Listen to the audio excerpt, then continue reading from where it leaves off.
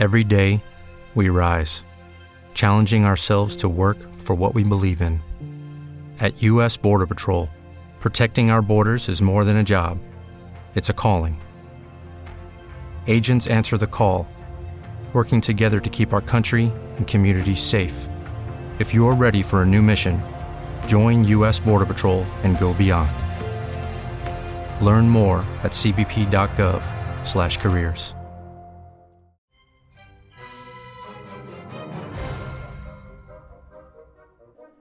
It's time to turn out the lights, grab some popcorn, and watch some horror movies. This is the Terrible Terror Podcast. Each episode I delve into the world of horror movies. Why do I do it? Well, I can't really explain it, but I love these horrifying flicks. If you made a horror movie on your phone, or made your own special effects MacGyver style, please send it my way. Now, what do you get when you take a mad scientist, dick-grabbing, and a dinosaur? Why, you get Tammy and the T-Rex. Oh man, your T-Rex on the loose. I'm coming out to get you. I'm gonna cook your goose. Everything is different. It's a different game. Jump into the fire. Jump into my brain. Dinosaur music inside my brain. Sometimes I feel like I'm gonna go insane. Feel the rumble.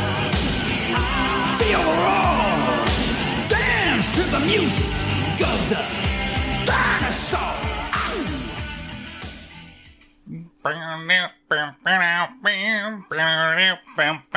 Dinosaur. Oh, hey, the fucking podcast is starting. Hi, everybody, and welcome to another episode of the Terrible Terror Podcast. The music of this movie sucks. I'm just gonna get this out of the way right now. Like, that is so, like, on the nose, terrible of, like, explaining what's gonna happen in the movie, type of intro, and it's all done to teenage cheerleaders fucking doing the routine. It's just terrible. It's terrible throughout. And even when you're sitting there and you're, like, listening to it, you're like, what? It's just, God, man. Well, okay, maybe I should say not necessarily the music that, like, is the orchestral music or whatever you want to say, but the, you know, the lyrical music and that type of thing that you get from the movie. It's absolutely 100% terrible and the worst thing that you could possibly hear, even though I think maybe one song I was kind of okay with while they were playing it. But hey, like I said, welcome to another episode of the Terrible Terror Podcast, and we are looking at Tammy and the T-Rex, even though at times I think it's Tanny and the T-Rex. I don't know. Everywhere it seems to be Tammy, and then during the end credits it says Tanny. And I think even during the intro, one of the, like, little things, it says Tanny and the T-Rex. So which one is it? Is it Tammy or is it Tanny? This is like the ketchup type of situation. You know, you go into the grocery store and you're down the aisle and you got two red bottles and one says ketchup, the other one says ketchup. Ketchup? What the fuck is the difference? I don't think there's any difference in between those two. I mean, who the hell is gonna solve my problem? I don't know. Maybe somebody will pop up at some moment and randomly tell me what the difference between the two of them are, but nonetheless, is it Tammy? Well, I'm going with Tammy and the T-Rex because that's what's on the damn box from everybody, and that's what's out there. So, it's fucking Tammy, okay? Even though everything in the fucking movie says Tanny, except for the people that are saying Tammy because you can't quite figure out if they're saying Tammy or Tanny. I don't fucking know. But nonetheless, this movie I really have no other reference to than hearing the Beyond the Void podcast talk about it, be honest. It's something that it's not just hearing them talk about it, but also seeing a lot of people kind of sharing things about it, especially when the gore cut was going to come out. I know that there are other people that have been really into it, like Jeff over at the Cadaver Cast. He said that he really likes this film. And so it's one of those movies that I just kind of wanted to see. You know, and it was one thing, I know that Vinegar Syndrome released the Blu-ray copy of it, and I was really close to buying it, but I just don't know, like, is it worthy of my collection? That's what I was trying to think. And I haven't done as much collecting of DVDs lately, since I've gone to primarily streaming for everything, but it might be something to have there and then just watch, especially since nobody was streaming it. And then a couple months back, Shudder says, hey, we're going to be streaming Tammy and the T-Rex. So, what the hell? Why not? I really wanted to watch it, and you could buy it. I have something against, like, buying movies on streaming services. Like, yeah, you quote-unquote own it, but, you know, I just don't know, to be honest with you. Like, I really don't think that it allows me to keep anything. If I'm going to buy something, I'd rather have it be physical than it being able just to be streamed whenever I want it to be, which is nice. At the same time, I could pop a DVD or a Blu-ray into a player and just fucking watch things whenever I want to watch them. So, but in the case of like this podcast, do I want to buy a movie when, you know, I'm doing an episode, or if it's streaming, it just makes it easier for me. And that's kind of the way that this ended up being. So Tammy the T-Rex there on Shudder. Wonderful. And it's the gore cut. Even better. And man, like I say this in some episodes I totally forget, but I am going to say this. If you haven't seen Tammy and the T-Rex yet, please do yourself a favor and watch it. Don't, you know, if I understand there are a lot of people that, you know, say don't listen to my suggestion of doing it because they really have no interest in seeing the movie. Great, I understand. Go ahead and just listen to the episode. But if you really had any type of interest in seeing it, I suggest that you go watch it first, because there's something about it that really, it hits the right spots, like, for this type of movie, and it's hard to get it through what the dialogue is just going to do. Like, there's a lot of scenes that you have to see to believe.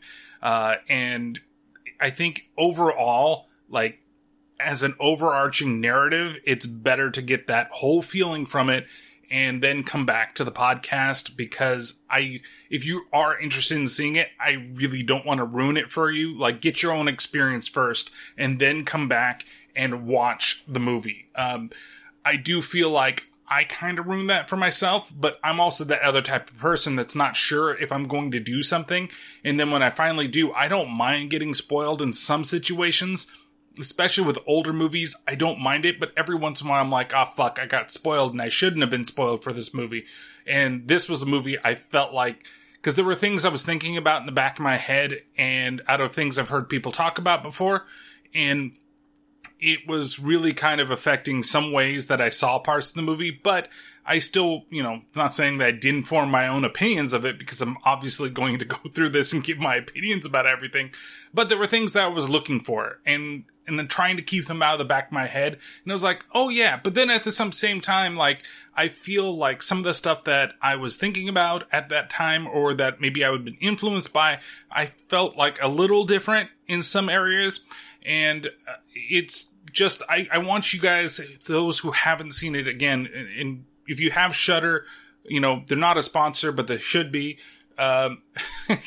Go out there and watch it, and then come back to the podcast. If you don't have Shudder, it is available on other things. In fact, I think the whole thing is available on YouTube if you really want to go that way. In like bit pieces, but I don't know if it's the gore cut that's available there, or if it happens to be the original, like, PG-13 PG cut, or whatever you want to call it. And the gore cut, I feel, is actually the way to go, even though I don't know if it necessarily needed it. So if you just want to go through the rest of the podcast, let's go on, let's move on. If you don't, then please pause it, go watch the movie, come back, listen to the rest of Tammy and the T-Rex, and let's see if we share a similar opinion with the movie.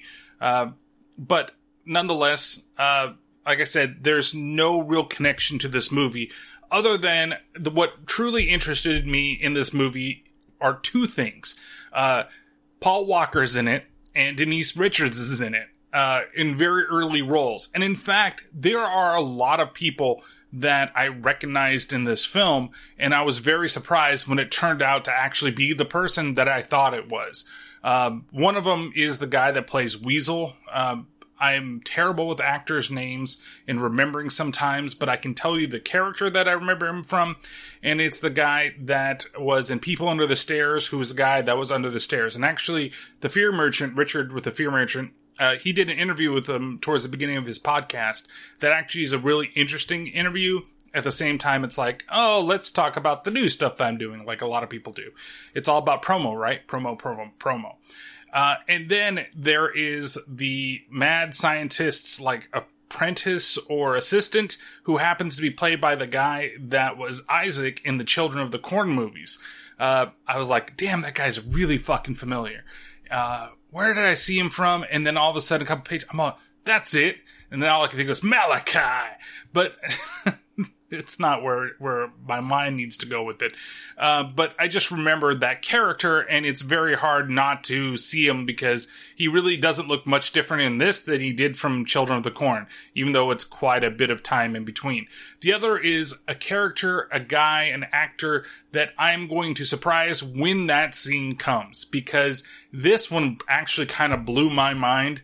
And I was like, wait, no, that's not him, is it? And then I had to stop, look it up, and I found out that it's him. And it's a minor role, but it happens to be his first role, and we'll say who that is. That's called a singer, I think, or something like that.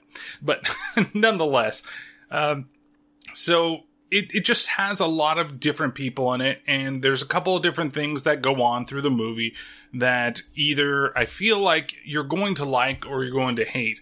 And well, I guess maybe we should just get right into the movie. So, the movie begins, like I said, with that terrible, terrible fucking song that's going on back there.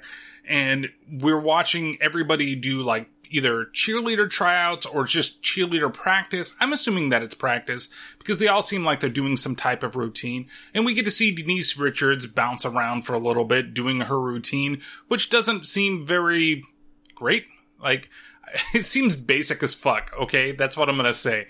And so, once we've been introduced to her by just watching her bounce around for a little bit, then we see that Paul Walker comes in as character Michael. Michael's going over there to see Tammy. And of course, if you didn't figure it out already, Denise is Tammy. And so, we're gonna meet Tammy and Michael. We're also going to meet Byron, who happens to be her... okay, there is some terrible things in this movie, and one of the terrible things is its time frame. And I know I normally don't say this, but I'm gonna say this here. There are a couple things that this film does wrong, and one of them is because of the time that it was made. I said it during the Monster Squad movie review that I did, and here I'm gonna say it here as well, because it's definitely a sign of its times, right? And, oh my god, it's the gay best... the Patton Oswalt joke I really fucking love, where he's like, I got to audition for the gay best friend! But he wanted to audition for it because he wanted to play the dumb gay best friend. Because, you know, the gay best friend is very, like, always has, like, the girls... back and everything, and knows exactly what to do and the right things. Now, I will say that this version of the gay best friend is kind of in the mix. They don't openly say, like, he's gay, but they make a lot of terrible gay jokes that get you, like, and of course, the way that he acts and the way he moves, but I could have been like, it might have been like a Mannequin situation when I was like a kid, and you see Mannequin for the first time, and you see Hollywood there, and he's like, you know, he could just be a character, but as you got into it and you got older, you realized, oh, he's a gay character, and the things that they were doing, like, I just thought he was funny as a kid, but then later on I was like, oh, he's gay. Okay, I get it. That's kind of a terrible representation of, you know, him being gay, but it kind of worked for Mannequin, and here it's kind of the same thing with Byron. So let's go ahead and just have a quick look and listen into the meeting of our main trio of characters. Hi. Hi. How you doing? Fine. I have sociology. You want to walk me there? Yeah, sure. Oh, you look awful. What happened? Coach is paying us back for losing. I thought you did great. Yeah, well, the only great is when you win. Work it, girl. Byron. Oh, my goodness. Byron, meet Michael. It's a pleasure to meet you in the flesh. You know, Tammy talks about you all the time. And I can say, girl, you didn't exaggerate one little bit. Well, I got to fly. Bye, Michael. You know Byron, don't you? Yeah, I think everybody knows Byron. So, So what? you shouldn't have done this. I can't accept it. Why not? Because you know exactly why not. Tammy, you can't live the rest of your life being scared of somebody. It's not worth it. Don't you understand that if he hurt you, I would never be able to forgive myself? But I'm not scared of him. I know you're not, but you should be. I just can't do it. You shouldn't have done that. He's just a boy. No, really. So, there's a couple things going on in this scene that are just kind of ridiculous. One, of course, he plays football. All right, we're going to get it. She's a cheerleader. He plays football. That's how the two happen to sync up together. And she's obviously really super into him just because of the way she looks. Oh, no, wait. That's just the way Denise Richards looks in, like, every one of her fucking movies. And honestly, overall, she does an okay job. It's not the best, but it's not her worst performance ever. And you give her a little more slack, probably because this is one of the more early roles in her career, right? So I give her a little bit of slack, but honestly, you know, to think that someday she's gonna go from Tammy and the T-Rex to being a biochemical physicist in a Bond fucking movie, like anybody can believe that fucking shit, is ridiculous. So, Denise Richards, everybody. And then Byron. When they introduced Byron, you know, like I said, like, okay, I get it. You can tell that he's gay because of the way that he's kind of acting. But at the same time, if you didn't know and they didn't make jokes about it, you might be like, maybe that's just the way that he is. Maybe he's just comedic relief and everything's fine. But then it's like, you know Byron. Well, everybody knows Byron because he likes to suck the dick. You know, that's the type of joke that we're getting here. And we're supposed to, like, laugh at that type of thing. And I just don't get it. But I understand that it's a sign of the times. And it's something that constantly comes up every time it seems like he has a pivotal role in the film. But I do like the fact that he's not like the super smart right away. He knows the exact answer, gay best friend. He's kind of a doofus. And honestly, he's one of the more likable characters in the movie. I just wish that he got a better rap than he does out of the other characters in the film. So the big thing that she's worrying Michael about is Billy. Billy is the ex-boyfriend of Tammy. And Billy is a little bit, how do you say, obsessive about her. I mean, to the point that, like, he still thinks he's dating her, even though she obviously broke up with him, and she's busy trying to ride the hobby horse over here with Michael. You see, what she's worried about right now is that Michael left her a flower. I'm assuming, like, at her locker or in her bag or somewhere where all of a sudden, you know, Billy here would notice that the flower's around, and she gives it back to Michael like a fucking bitch. Honestly, she was hiding it rather well inside of her bag. What, is Billy gonna come up to her and go through her shit if they're fucking broken up? No, you just say, bitch, don't look at my shit. But, of course, you know, she's really worried, and she's more worried for Michael that he's gonna get his ass beat than anything else. So, he takes the flower that was given to her, and he basically eats a bit of it. Puts it in his mouth, chomps it a little bit. She laughs, oh, you so crazy. And then, of course, Billy shows up. And Billy sees that Michael is talking to, you know, his lady. And he handles it in the most mature way. You know, he just goes up to him and says, you know, hey, chap, I'm really worried about this situation. You see, I believe this girl is still mine. And while you seem to have a fancy for her, I really don't think that you should. Maybe we should handle this like gentlemen, with a nice game of Baccarat. No, of course not. He's a fucking asshole and he starts a fucking WWE match. Oh, no. Michael, you gotta get out of here. I'm not running from this guy, Tammy. He's going to hurt you. And if he touches me, I'm gonna hurt him back. What the hell you think you're doing, Billy, man? you're gonna get in a I'm lot walking of with trouble. this. You stay out of this. I'm walking with this lady. What do you think you're doing, man? That's my lady, all right? Billy, leave him You stay alone! out of this. Touch him, man. Touch me, man. Hey, man, come on. You know something? I'm not gonna kill you this time. It's cool.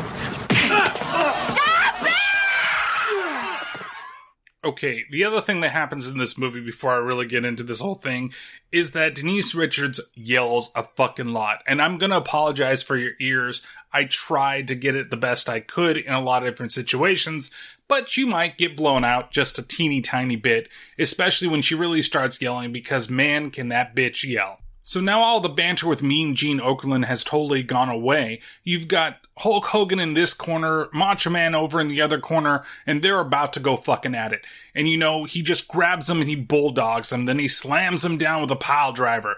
And then, oh yeah, he gets the elbow ready from the top rope, and he jumps on him, brother.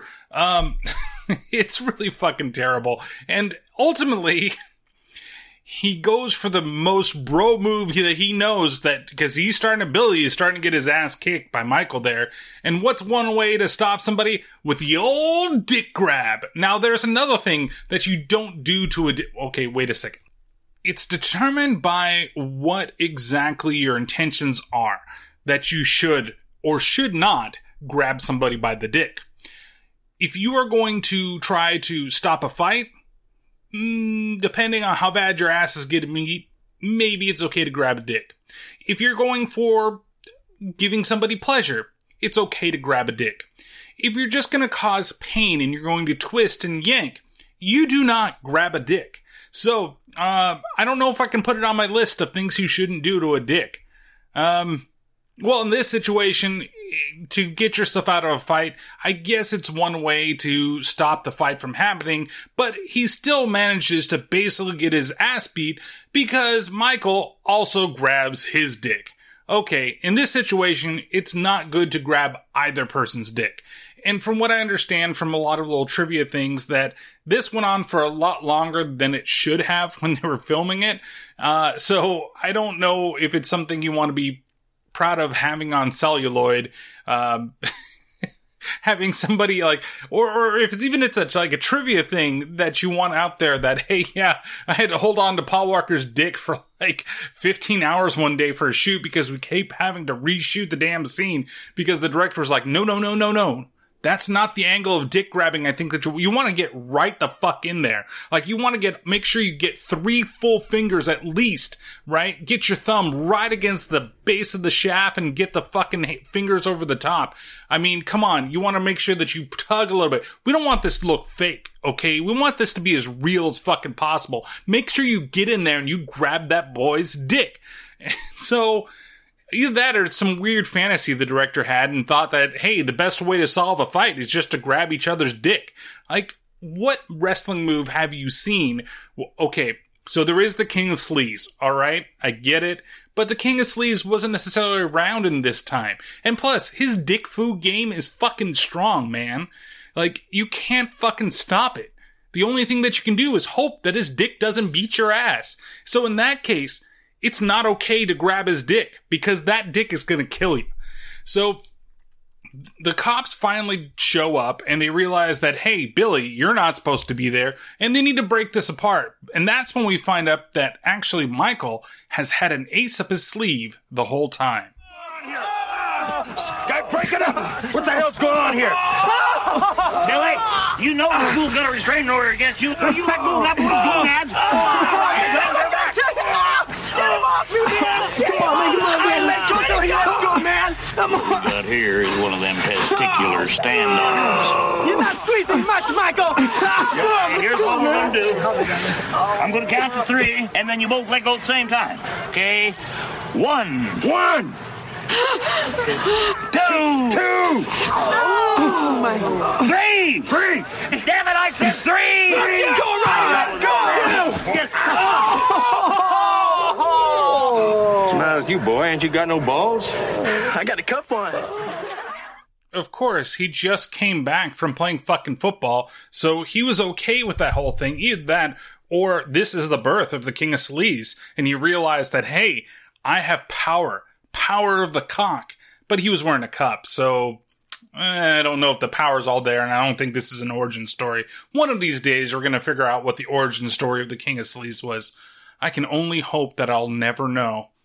Anyway, so Michael walks off, and Billy yells at him, tells him about 15 fucking times that he's gonna kill him, so it makes me wonder, is he gonna kill him?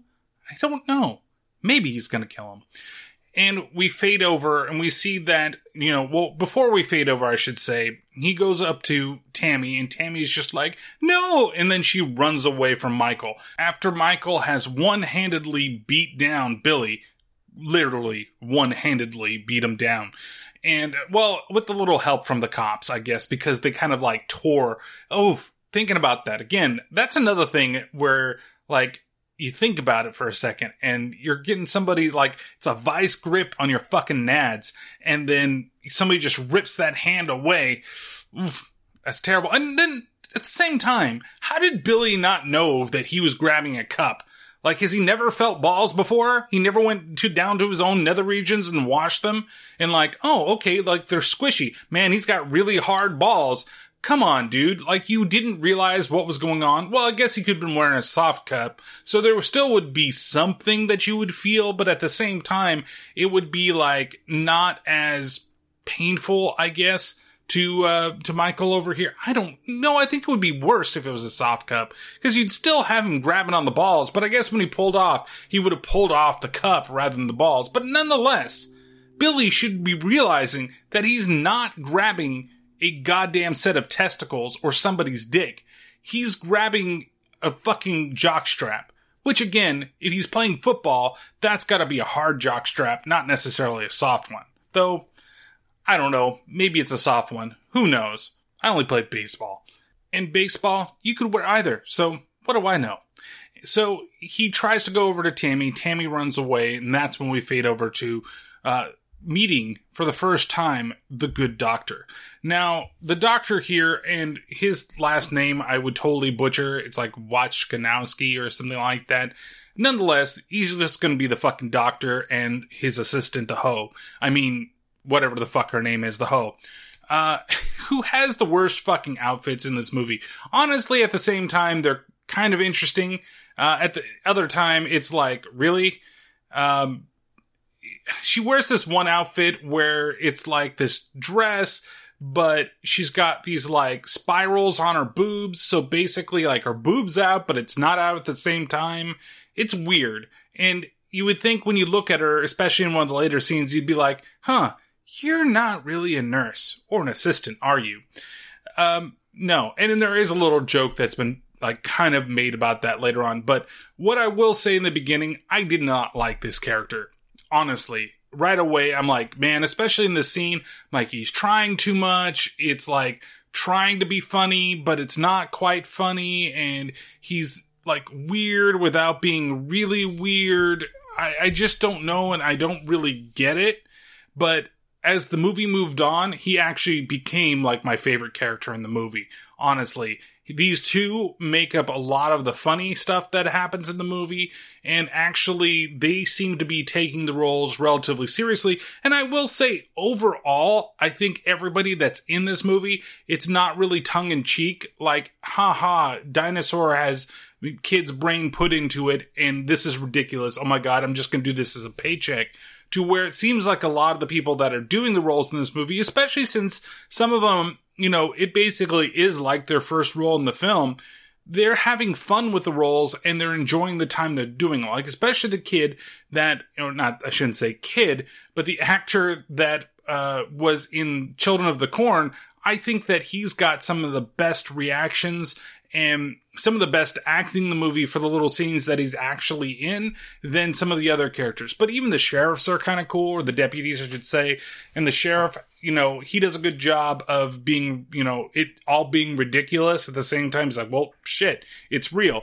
And even Byron to an extent. The only person that I don't like a whole lot is Denise Richards, because even Paul Walker is not terrible, and especially when you figure out how young he is, and that this is, I believe, his first film, or one of his first films that's out there, it's not bad. It's actually pretty good for what he does, and he's not in it for very long, to be honest with you. So, let's go ahead and have a quick look and listen in on them powering up the T-Rex for the very first time. Lights! Now, let me see Move.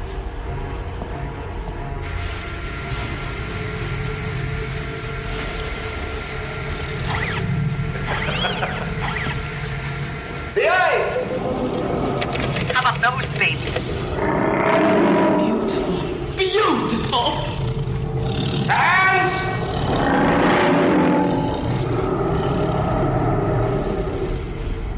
Its mouth! Bastard looks like you. Now, show me its power!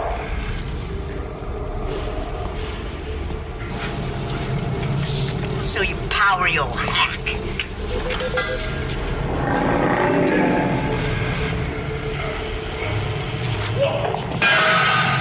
I don't think he likes you, Gunther.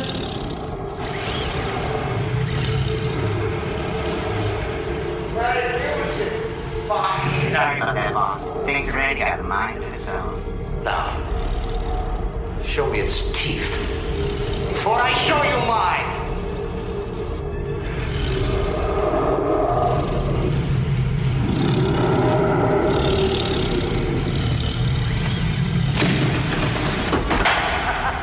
That's excellent. That is excellent. And now, my pet, all you need is mobility. I mean, life beyond this boring room and the limitations of a stupid computer. And I, my love, will give you that freedom.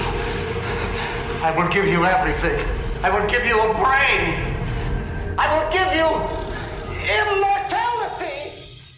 So it's, like I said, super cheesy, okay? The whole thing, and you get a good look at the T-Rex right away. So it's not a real dinosaur, right? Okay, let's get that. I mean, it isn't, but it's a mechanical T-Rex. Basically what he wants to do is he wants to put a brain inside the mechanical T-Rex because he feels that'll, one, make people live forever. Two, it'll also be able to, like, you know, they can control it in some way and give the actual machine free will if it has a brain. It's explained a little bit later in the film when they're trying to put the brain actually inside of the T-Rex. But it's not just moving, like, it seems like they don't want to just do it only with dinosaurs like they would do with the other robots, and it doesn't make any sense why the first time that you're going to do this, you're going to use a T-Rex. Like, wouldn't you use something smaller? Like, wouldn't you use like a, you know, T-1000 or something like that? Put a human brain in one of those and everything would be okay. But instead you got to use a giant 12-foot fucking monster from the Paleolithic. Ah, fucking A. That's not the Loch Ness No. It's not asking for tree fitty. So, basically, you get a run through of all of its, like, functions. And it's so ridiculous. There's so many ridiculous things that go on in this scene. The strength test with the arms. And this is going to be a running fucking thing with this movie, that this T-Rex has longer arms than it actually has, okay? Like, it's fucking Stretch Armstrong that's actually inside of this thing because it can somehow get so close to certain things. So when Carl goes over there and he holds up a barbell with a couple of weights attached to it so the dinosaur can show its strength, like, the T-Rex arms are there, but then all of a sudden it's perfectly able to go grab the fucking barbell and then toss it across the room over at the good doctor over there, to which, you know, the assistant is laughing because the whole idea is he thinks that his computer is better than a brain. Right? So he's basically, I'll show you how strong this thing is. And so, okay, I can forgive that. I totally can.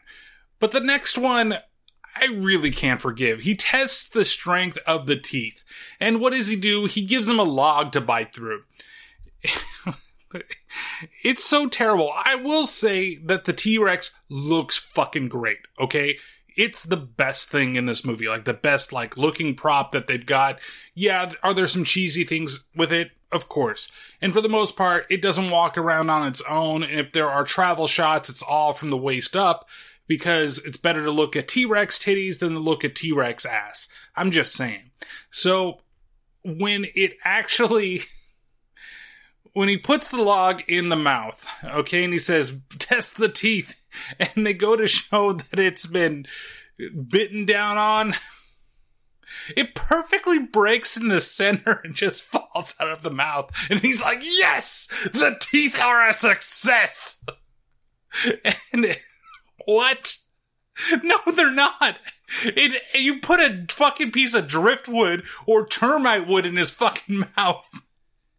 And somebody clicked the button and it just fell apart. Or somebody pulled the rope that you didn't see and it just separated from itself. It didn't bite down. Like, if it would have bit down on something, like if they had done it, and I get it, you know, budgets, everything like that. Effect, I'm fine with it. It's just so funny to see in the context of the movie, because you would expect like the one piece to be like left in the center, and then the two would like fall off from the sides, and they're the strength of its teeth. It bit it right in the center, and it basically spit out the middle part.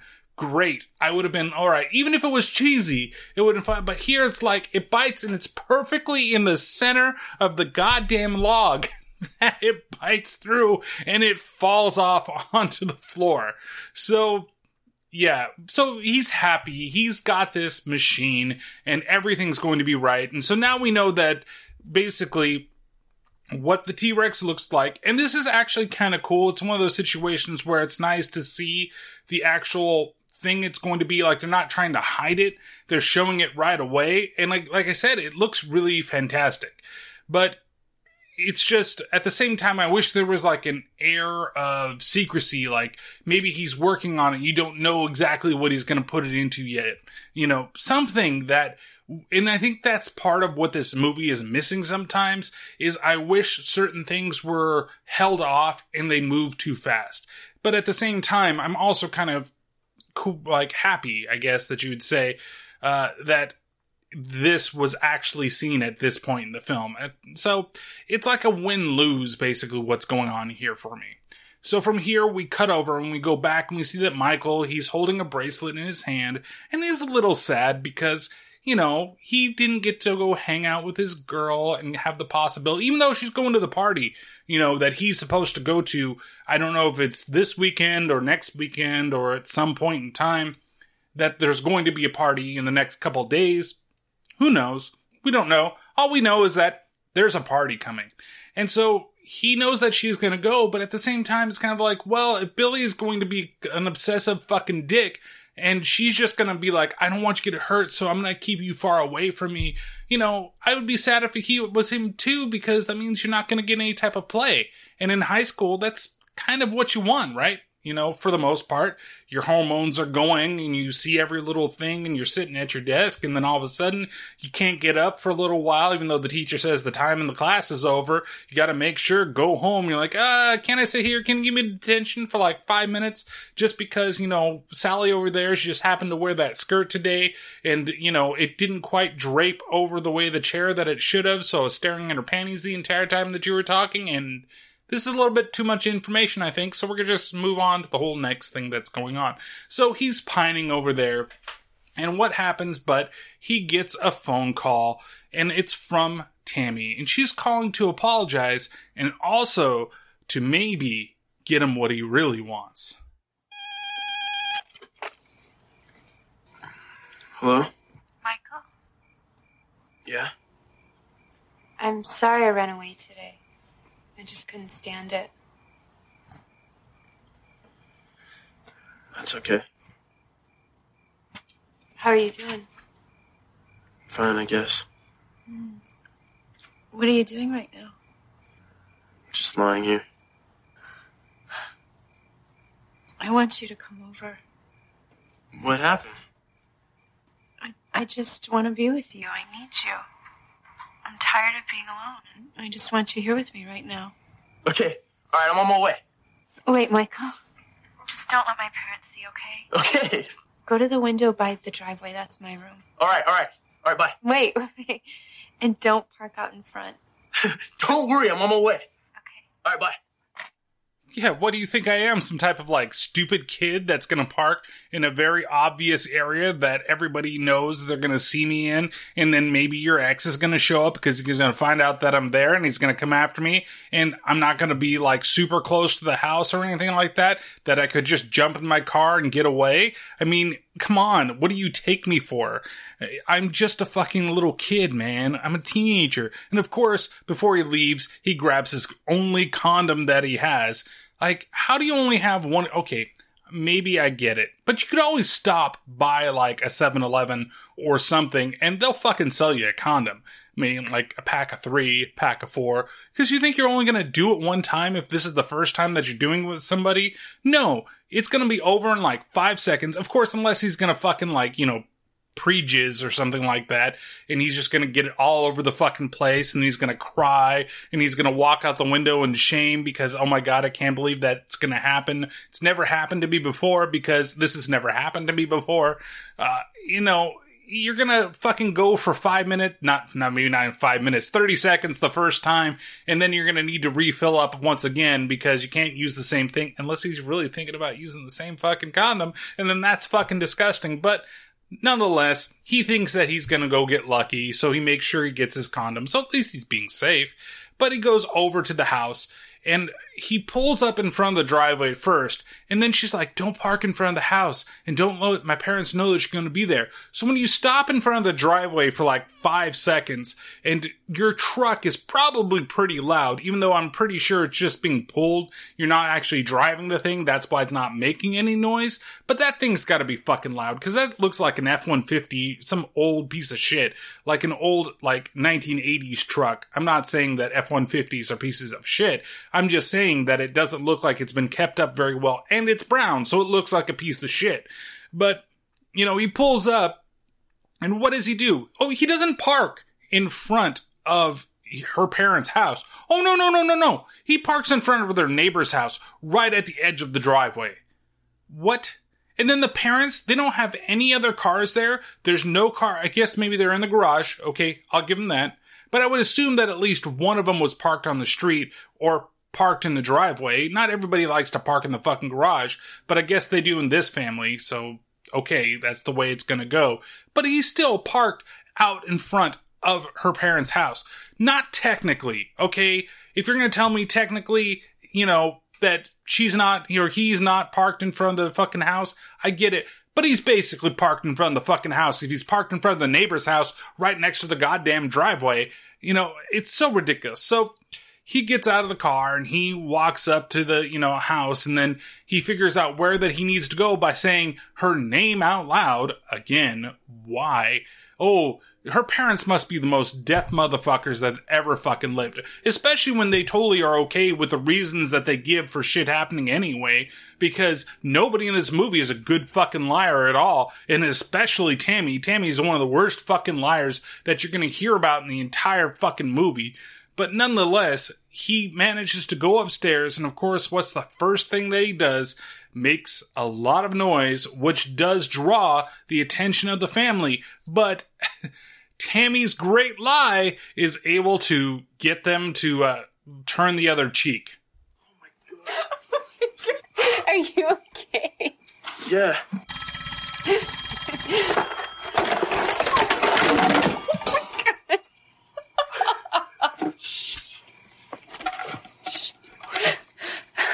Hello? Oh, hi, Dad. Your dad?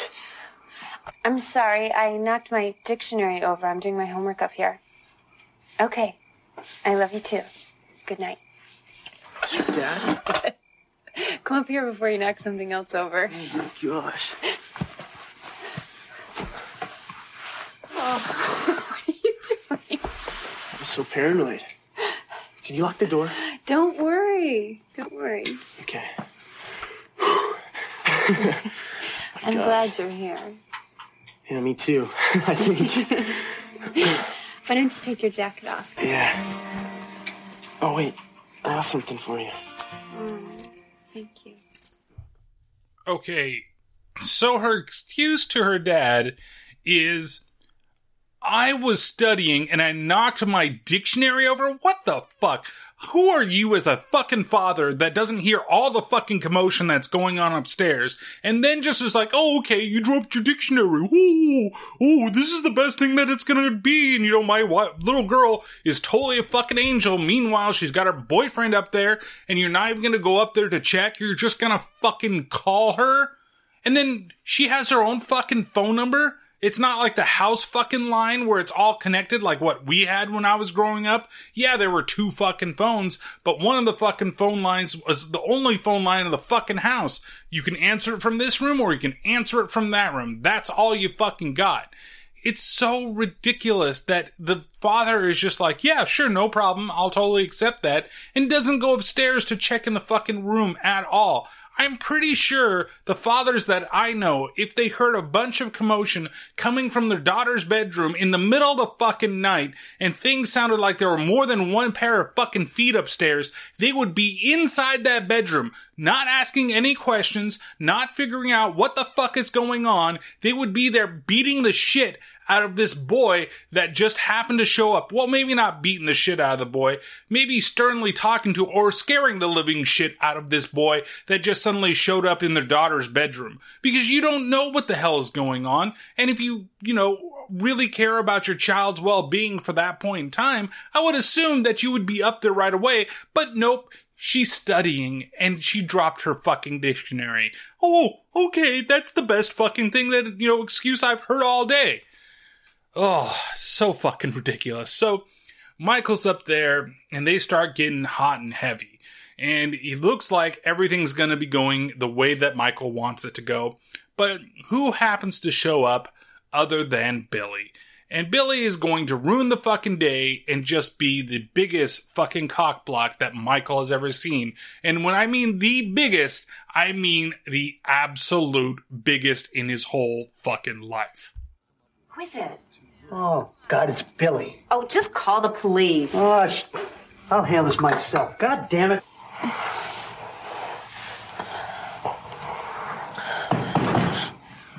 What is that? Shh. No, what? I know what you're doing up there! Wait! Billy's here. Shit. Michael, go! Get out of here! Running from this guy. Michael, I don't want my parents to know. Just go. You sure you're gonna be okay? Yes, just go. Get out of here. Okay. Bye. Bye. You open this door! Open it! Billy, leave me alone! Where is he? Are you out of your mind? You can go back to jail for this. Son of a bitch, it's his, man!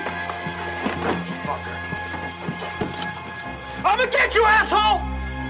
Get the cars now! How could you do this? You're mine. Don't you know you're mine? I'll be back, all right? I'm coming back. Come on, man. Billy! Please, you guys, wait! No, it's a gang! Michael, run! So, the dad just doesn't call the cops. He opens the door for fucking Billy. You know that this is the dick, abusive ex-boyfriend, and I get it, alright? But you're not the angry dad, so you're not gonna intimidate this guy at fucking all. In fact, it would be like me opening the door for some, gangster guy if I had a daughter, and be like, come on, guys, you know you need to not be here, you're not supposed to, and then they fucking run me over. Just like they've done to Tammy's dad right here. Like, he literally opens the door, and they just start bounding past him. He's like, hey, wait, oh, what? You like, it's a really stupid comedy routine that he's got going on in this situation. And so they bound upstairs, and that's where they find, nobody's there but his right-hand man, Weasel, which is played by Sean Whalen. And I don't know if I said the guy, I said I probably wouldn't remember the guy's name, but I looked something else up while one of the clips was going on, and then remembered him. And you might remember him best for People Under the Stairs. That's where I recognize him from. But he's like, oh my God, his jacket. So they know what his jacket is. And she doesn't do a good job at all of hiding anything. Like, she could have thrown it under the bed. And all they had to do was rip off the sheets, and there's the fucking jacket. Like, she didn't do anything good for Michael to stall for time. If you were really worried about Michael, you would have spent as much time as possible trying to make sure he gets to his goddamn car, or that, somebody on the outside sees him and then says, he's out here. At least at that point, it would have given him enough time to just get the fuck out of there. And I mean, again, he was already found out kind of stupidly because one of the girls that's super into Billy and wants to bang his fucking brains out, like, she's the one that catches him sneaking into the bedroom at night, not the fucking parents. And so she decides, well, like the girl in the car, she's like, well, do we tell the parents? And she's like, no, we tell Billy. And like, bitch, you're just trying to get into the pants, and maybe I kind of commend you for it if you think that's the way that it's gonna go, but everything that happens to fucking Michael is on your fucking head. Even though she doesn't really seem to care, but maybe something's gonna happen to her later on in the movie or something. So instead of trying to jump into his truck and get away, which I think might have been the smartest way to do it, I get it. This is, back in the early 90s, where if he went over to the car, it's not automatically gonna open up like it does with our smart keys now. We don't have to take the stupid thing out of your pocket or anything like that. He's going to have to take his key out, open the door, close it. But those doors are also heavy steel, and he'd be able to start the damn truck up before they could smash any windows and drag him out of the fucking truck. He'd be able to drive off with Billy on the side, so maybe he only gets in a car accident instead of what actually happens to him. Or he's just able to get away at the same time because they're not able to drive after him, fast enough. So instead of... And this is ridiculous too. Instead of jumping in the truck, he decides to outrun him, which he does for the most part. He outruns like 4 cars, maybe 3, but he outruns them. It's amazing. I guess he was fast and furious back then as he was later in his career, because it's amazing that they didn't just run him over right away when he was trying to get through a couple different areas. So he ends up in a park, and it's ridiculous because I think that he ends up back in the same place again. Like, oh, we're going somewhere else because we're showing us drive off, but then we're going to drive back in at the same exact spot. But he's basically chased down. He's eventually hit in the back with a baseball bat, and then he's beat up by Mr. Billy over here. And that's where we realize that, yeah, Billy is just a bit obsessed with Tammy. What would you do if someone screwed your old lady and you had the power to do whatever you wanted to that fucker? Huh? What would you do? Billy, it's not even about you anymore, man. She's finished with you. It's over. You want to bet, asshole? Put him in the trunk. I'll teach this fucker a lesson I'll never forget, you fucking asshole. You better not tell anyone we did this. What do you think they're gonna do to him? I don't know. Billy looks pretty mad. Billy looks mad, but he's also pretty fucking stupid at the same time because, bro, she ain't fucking yours anymore. She's busy with him. Just fucking move on. And there's a pretty attractive blonde girl right there that wants to jump your fucking bones, but you're too fucking obsessed with Tammy. And honestly, I would rather go after her than Tammy because Tammy's got those lips and she always looks like she's got a fucking sad face on her fucking face. Is that what fucking turns you on? I mean, I get it. Some people might consider those to be DSLs, but I just couldn't look at somebody that constantly looked like they were holding in a fucking fart all the time. Like this other girl, at least she wants to do some fun stuff. She's cool with the dancing and she's all happy all over the place and, she's dressing in her badass punk type of way. I'd totally go after that rather than fucking Tammy. Like, why? Just fucking get over it. You got a couple days to deal with the fact that she doesn't want to be with you anymore because you're controlling, obsessive fucking dick. But at the same time, you got this other girl that's totally cool with you being that. You can be an obsessive fucking dick about her and everything would be fine because she's totally down with the bad shit that you do. So they throw Michael in the trunk of Billy's car and then they drive off. And they manage to break into basically like a wildlife sanctuary, which looks like the same fucking park that they were in before. And they bring him to an open area, just a little bit past where all the fucking lions and everything are. Basically, they're in the cat cage. And if we know anything about big cats, they're just like small cats, and they're pretty much big fucking dicks for the most time, even though most of us pretty much like them and we think they're cute and cuddly. We just want to rub their little bellies and everything like that. But yeah, they're probably just going to beat the shit out of you, especially if they're much bigger than you. They're going to think that we're just having fun. Fuck your face and fuck your neck. You know, that's just the way that it's going to be. So he basically drags Michael out of the car, and then he gives him a little bit of what he's been thinking lately. You know, I've been thinking things over. It's not always good to do what comes naturally. So you know what I'm gonna do? I'm gonna let you go, asshole. So what do you say? Thanks. What? What was that? Thank you. Oh. Thank you. Next time, I'll fucking kill you, man. I'll fucking kill you.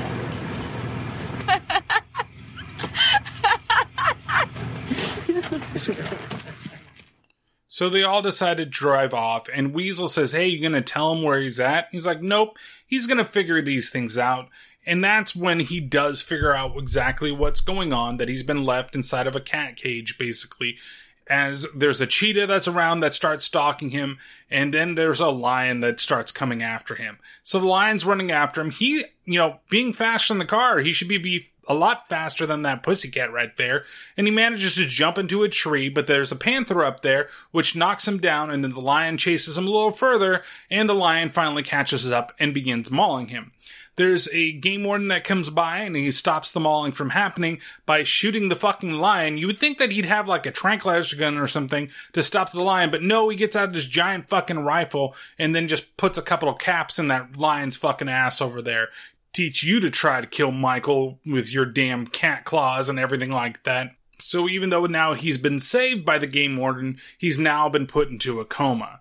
Somehow, some way, somewhere, Tammy has learned that now he's in the hospital and goes to find him with her friend Byron, who discovers that he is knocked out in a coma. And then we have Billy coming by, trying to again control Tammy one more time, but she finally fights back. Could you tell me what your Michael Brocket's in, please? Just a minute, please. Ooh, he's in intensive care. That's room 203 down the hall. Okay, thank you. Come on. Nice day, sister. Paging Dr. Feinberg. Please report to OR.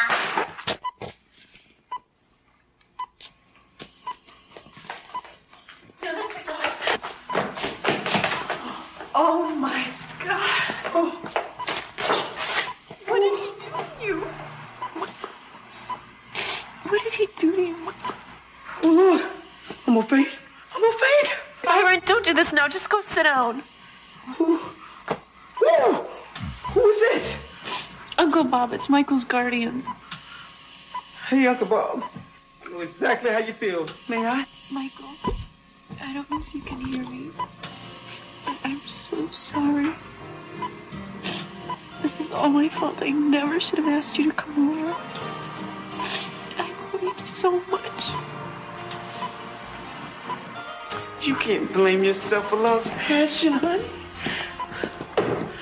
Ooh, it's the beast, run, Beauty, run! Get out of here. I'm not leaving her alone with you. You little shit. Hey, leave him alone. Don't you think you've done enough already? What are you talking about? You know exactly what I'm talking about. Leave us alone. Come on, you come with me I now. don't belong to you. You just do what I tell you. No! Yeah! Bitch! Don't you dare touch her or scratch your fucking eyes out. Leave me to you, little weasel. You okay, boss? I'll get you for this, bitch. You're gonna pay for this. You're gonna pay for this. You need a wheelchair? Are you fucking nuts? They're too small.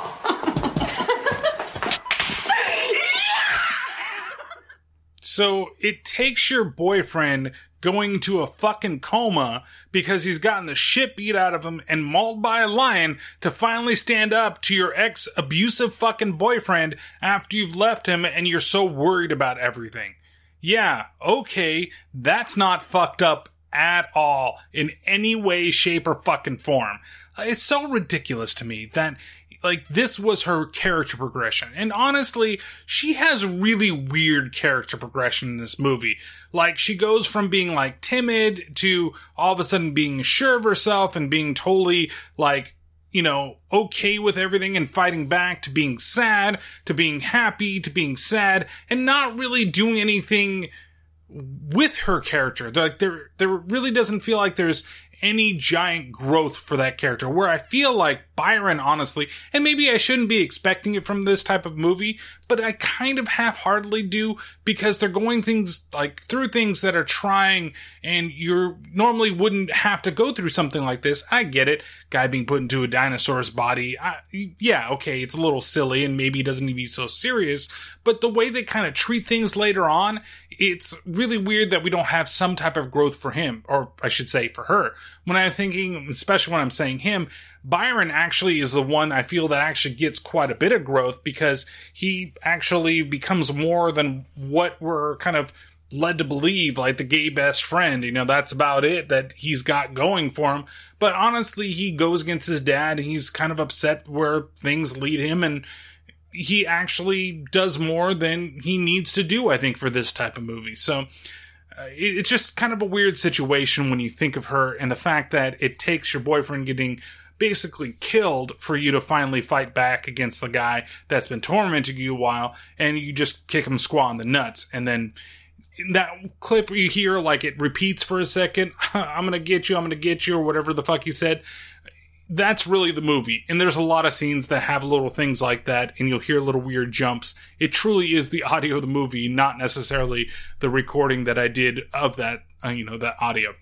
So now that she's all sad, now she's all empowered, I should say, that she's beat the crap out of her abusive ex-boyfriend, we now are introduced once again to the doctor and his assistant, who are coming into the hospital to meet with none other than Roger Lodge in a very minor role, where he's going to explain about this patient that he wants them to see, and they're going to figure out that this might be the perfect patient to get to continue on with their experiment.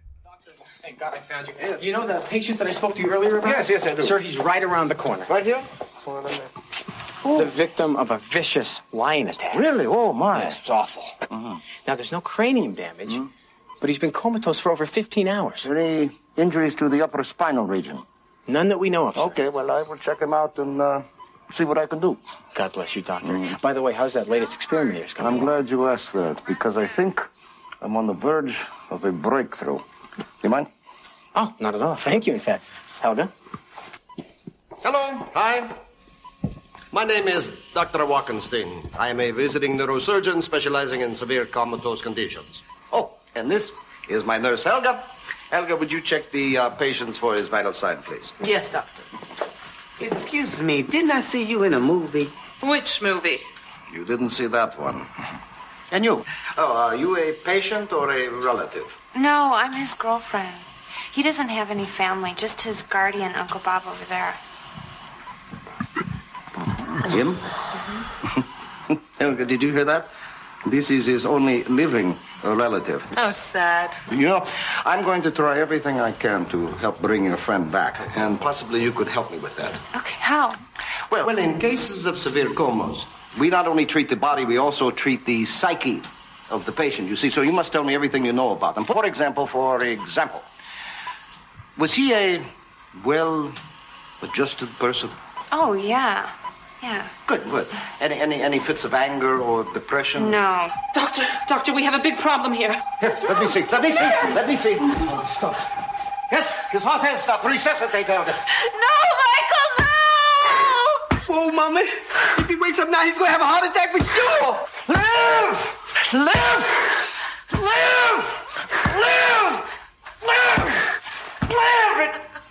Well, that's it. I'm sorry. I'm really sorry. I did all I could. Yeah, sure, because you can totally trust a doctor that goes and just pounds on the chest of the damn patient while the assistant, quote unquote assistant there, she just lightly breathes into his mouth. And you can see her the entire time. He's doing a pretty good job of distraction, honestly, with this scene, because he's drawing her attention away from what the helper, Olga, over there is actually doing, or whatever the fuck her name is. Horga, I guess you could fucking call her. Well, maybe she's not a whore, but maybe she is. Who knows? I'm not going to judge anybody I guess I am kind of judging. But anyway, so she's busy, like, messing with, like, the, whatever the life support thingy is that basically monitors, or the heartbeat monitor, or whatever the fuck you want to call it. I don't know what the fuck it's called, but she's messing with it so that it's basically severed, so it looks like he's gone into cardiac arrest, and then he's just like, live! And, like, pounding on his chest and doing all this stuff, and it's just like, that's not gonna fucking work. Like, even if you were a young, stupid girl like fucking Tammy is here, you would realize that that's not the way that you do it. You don't jump on somebody's fucking body and start punching them in the fucking chest. Oh, that's how we're gonna kickstart your fucking heart here. No, we're gonna go out and we're gonna play some fucking Crew. That's what we're gonna do. That'll wake him up and get him going and running him around. Oh, yeah. Oh, wait. That doesn't really work either. Huh. Well, you would do CPR in the normal fucking way, because that's the only way that you'd be able to do it, and that definitely isn't the way that you're going to do it in this situation. So, it's ridiculous because he's asking questions also that are kind of weird at the same time. But they're phrased in a way that they might not be weird. Like, us as an audience, we know that what he's going to do, right? He's here to fucking get that juicy fucking brain and put it in that fucking juicy fucking T-Rex over there. And, he's asking questions. Basically, he's trying not to make a Frankenstein mistake here and put an abnormal brain inside of this T-Rex so he gets the fucking questions right. Is there anything wrong with him? Does he have any anger issues? Has he ever lashed out at anybody uncontrollably? No? Cool. This is the kid that we fucking want. We're just going to make sure we steal him, which once they find out that he's quote unquote dead, both Denise Richards and Byron, Tammy and Byron, they both faint. And they're on the floor, and then that's the perfect opportunity to go and fucking steal the body. Like I said earlier, I do really like the joke that they have here about what this lady did in the past. And haven't you seen you in a movie? You wouldn't have seen that movie. So, hey, it's actually pretty goddamn good. So he leaves his assistant to go through and take Michael out of the room. I'm going to leave that one in.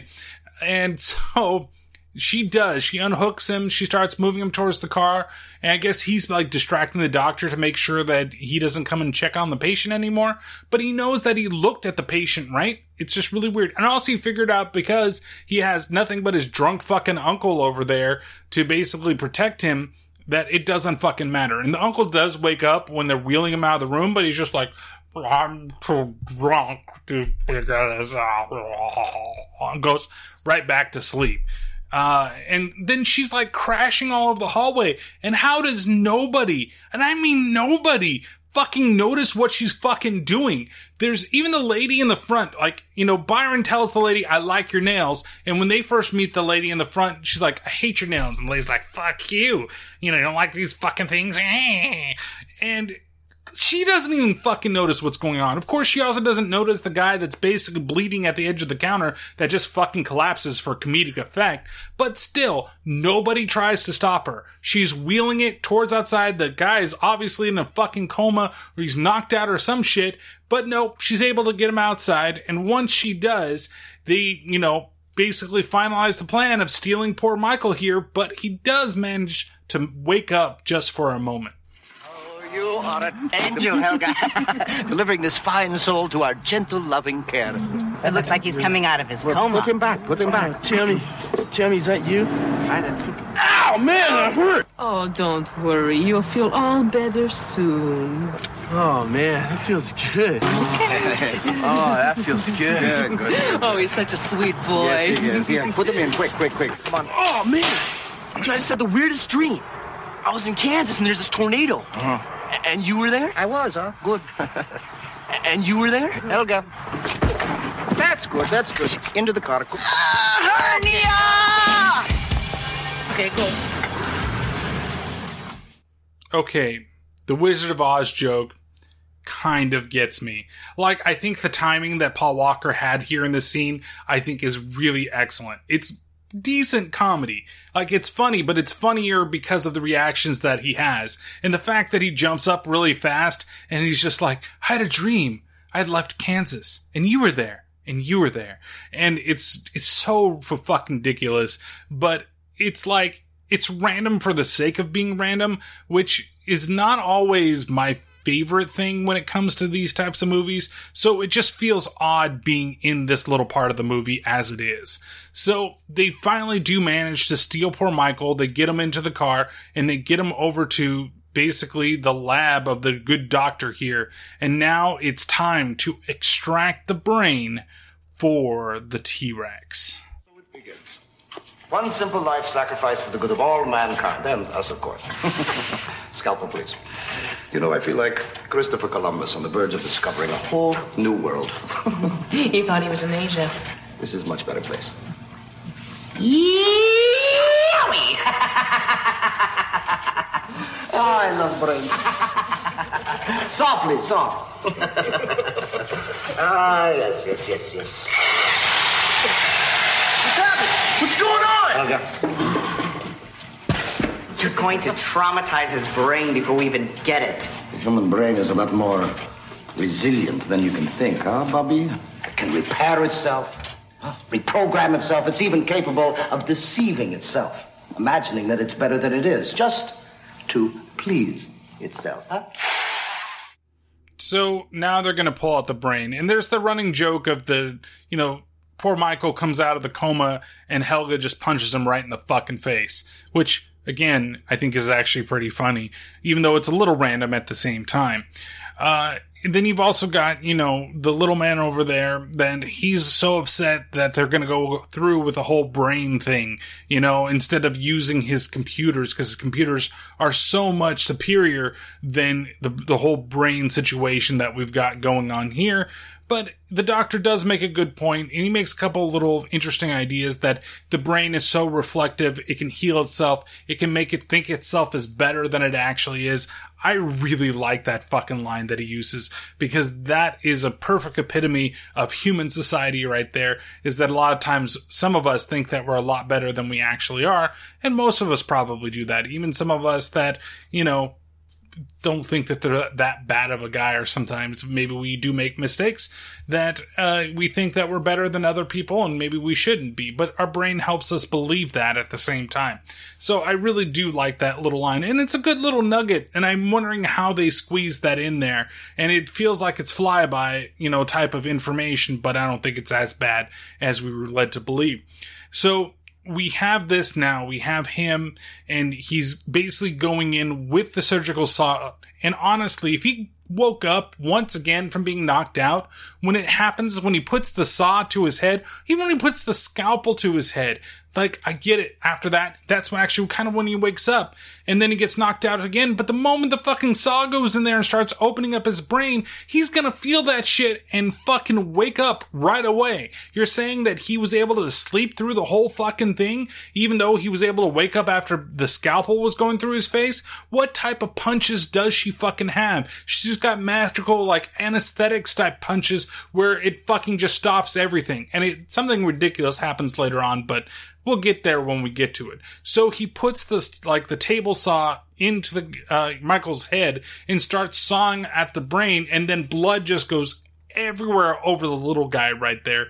And it's not like this is part of like the gore cut, in my opinion. Maybe it wasn't, because I haven't seen the original cut, but in here it's just like coming out like just water all over him. It doesn't really look very good. It's more like just like, it's like a watercolor painting after he's done being sprayed with the blood, and he's blocking it off with a metal tray. And it's funny because it's excessive at the same time, but it's still just a little bit faker than it needs to be. And it's one of those situations where I start to think, I'm like, well, if this is what the gore cut is going to be, and possibly it's going to be over the top or silly because that's the way they meant it to be. They meant it to be funny and ridiculous. But at the same time, like, I'm expecting it maybe to be a little more than it actually is, and we'll have to see what actually happens. So he manages to start, once he gets the head open, he starts poking at different points and different nerves inside the brain and shows what areas control what. So he controls the foot, he controls the hand, and of course he controls his favorite part, the dick.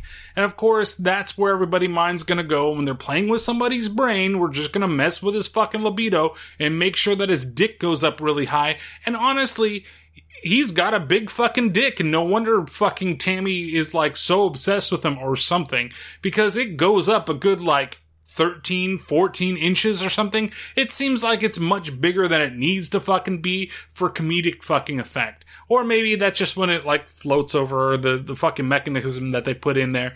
But yeah, that's the first thing that you're gonna fucking play with. So they take out the brain without removing the brainstem, or not, like from the body. They managed to remove the brain from the brainstem, but I would assume that when you take it out, you've got to take the stem with you and then disconnect it, but I don't know. I'm not a fucking brain surgeon, nor am I trying to put somebody's brain in a giant fucking T-Rex. You never know. Maybe that's going to be one of my future goals. You know, I'm going to create, instead of a giant fucking T-Rex, I'm going to make a fucking woolly mammoth with a giant trunk because I want to see people being sprayed down by a hairy fucking beast. I don't fucking know, but I know that I'm probably going to end up taking out the spine like Sub-Zero does when he kills somebody. Okay, that's all I'm fucking saying. But he manages to perfectly take it out. And it's a perfectly preserved brain, and he moves it over into a little thing of water, and he starts connecting all the nerves directly to the T-Rex and begins trying everything out. Okay, Bobby, you ready to go? Selection grid activated. Okay, now this should be the upper left forelimb. It's working fine, Doctor. Good. Carl. Yes, doctor. See if there's any movement in the right leg down there. Nothing seems to be working. No. Okay, how about now? Yes, doctor, it's working. That's good. All right. Now, this should be the optic nerve. But that's it. Now you can see again. You can live again. But this time, it is for ever. Speak to me! Success! Now let us implant the brain! So everything has been properly worked out, everything's been connected, and now they can control the fucking dinosaur with the brain of Michael. So they're ready to install it, and they basically celebrate by forcing, poor Bobby and Carl over here to clean up everything, to send the poor kid back over to the morgue, and to basically order a pizza, because, Bobby's hungry. Even though he calls him an asshole, he's like, no. You didn't hear me. You must have heard my stomach rumble. Yeah, that's the ticket. So they order the pizza, and this is where I was very surprised, and I had to look it up right away because I recognized him right away.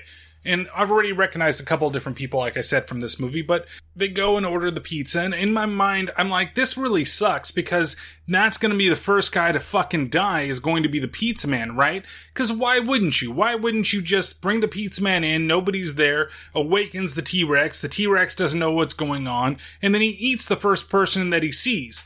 But it's not quite like that. Like, I really thought it was going to be like a run amok type of T-Rex.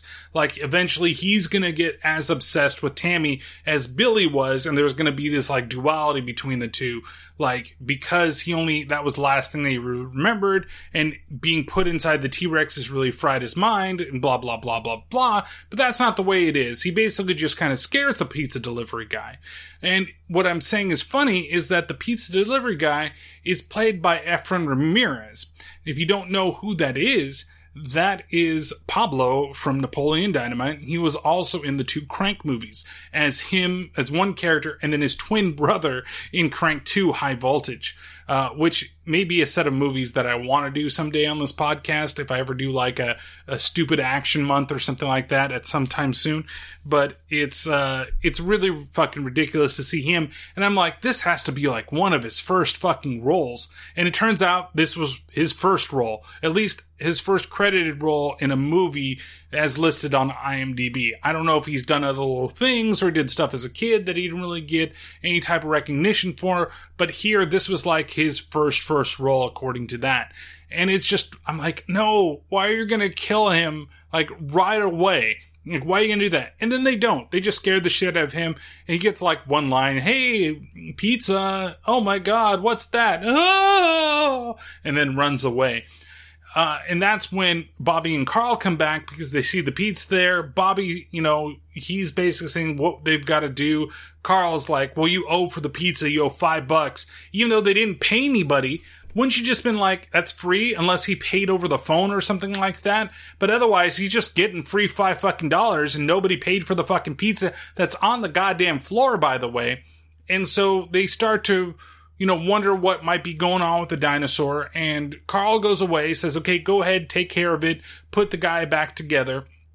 And as Bobby starts basically stapling the skull back together, the T-Rex comes to life. And that's where we get the first blood of the T-Rex. So, what do you think?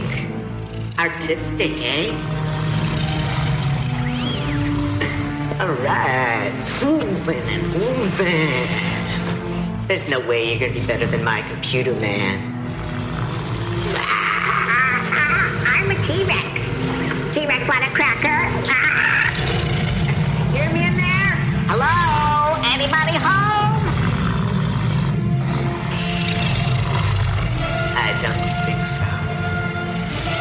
This is the stupidest idea I've ever heard of.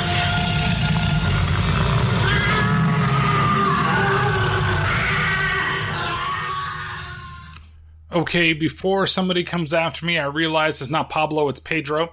So don't write me angry tweets. Don't write me angry letters. Don't hit up the Instagram. It's fucking Pedro. Vote for fucking Pedro, not Pablo. Now that we're past that, I love the way the scene turns out. It's so ridiculous, but I really love how the guy that plays Bobby, and I'm sorry, I didn't look up his name, but how he does the scene. Like, he's having a lot of fun with it. It's great. And the fact that he's sneering, he's like, oh, this is the stupidest idea in the world. What are you gonna do? And he starts making with the little T-Rex arms and then rawr, rawr, and then he laughs and he walks away. And then, of course, Michael grabs him by the head, rips off his head, and then the body just runs like a chicken with its head off, runs off into the distance. And it's fucking hilarious. So, first blood has been struck. Bobby's now fucking dead on the ground, and the T-Rex is just standing there. Carl comes in, calls out to Bobby, looks over, sees that basically the body is there, like the body of Michael with his head all stapled together, but he can't seem to find Bobby anywhere because Bobby run into a whole thing of boxes or whatever the fuck, however he got off the screen. So you see Carl now looks over, and that's when Michael, the T-Rex, comes to life and starts walking after Carl, and he basically gets his second blood. You're not supposed to be awake yet. You're not supposed to be moving. Stop. Bobby, you doing this? I'm warning you. I'm a black belt.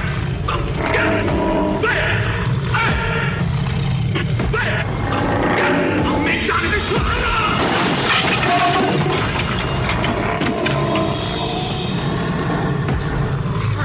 There's a dinosaur here. That's it. Now you really made me mad.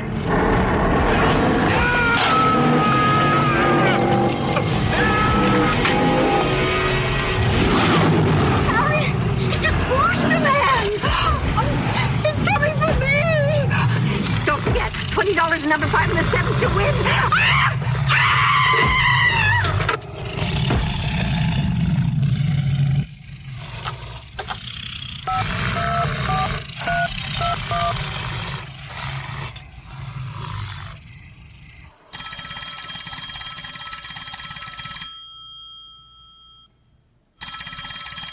Hi, this is Tammy. Leave me a message or I'll be mad at you.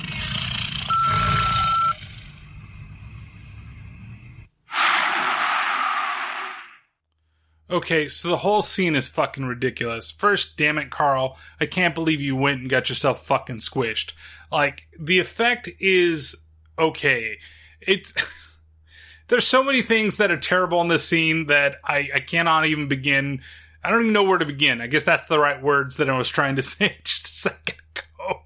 But first, there are the legs. Okay? Like I said, when most of the time it's being shot like walking around, it's above the legs because the legs don't fucking move. Like, it's pretty obvious that they're basically just kind of moving it along, and maybe they're using like a miniature figure of it and they're moving the legs back and forth very littly, if that's even a fucking word, but they're moving it very little as it walks around when it's big and in a distance, and it's green screened, and it's obvious fucking green screen. But when it steps on poor Carl over here, I don't know if it's two men in a fucking suit, or it's just a guy wearing dinosaur shoes. Like fucking they don't look that big. They look like they're really small for the size that this fucking dinosaur is. Like, nothing is to scale whenever we look at anything, including his fucking hands. The whole thing with the lady, the gambler, that she's like, she makes sure she puts in her bet before everything goes to hell. That's fucking funny. I find that fucking hilarious. But just how ridiculous the feet look when they're stepping on him. Then after she gets off the phone, then he dials fucking Tammy, and he can reach the fucking phone booth. If he is 12 feet tall with fucking like 5-inch fucking arms, his pythons are more like garden snakes, something up there. How can he bend over, reach to the phone, dial perfectly with his one claw, pick up the phone, and then hold it to wherever the fuck his ear is? How? How did he fucking do that? It's so fucking terrible and stupid, but it's fucking hilarious at the same time. Like, I just can't understand what's going on here. Like, how? Does he have magical, like I said, he's fucking Stretch Armstrong in that fucking body. Yeah, okay, he's mechanical dino, and that's how he's able to do it. But even from the angle, it like comes up from the bottom. That's not where it should be coming from the top, right? To go and press the buttons. But he's perfect. He's just do. You know, and then how does he not pay for the fucking payphone? Did he call or collect? You know, I had to go 1-800-COLLECT. Hey, I'm a dinosaur. Please come and see me. But instead, no, he can't even fucking say anything. He just roars right into the phone.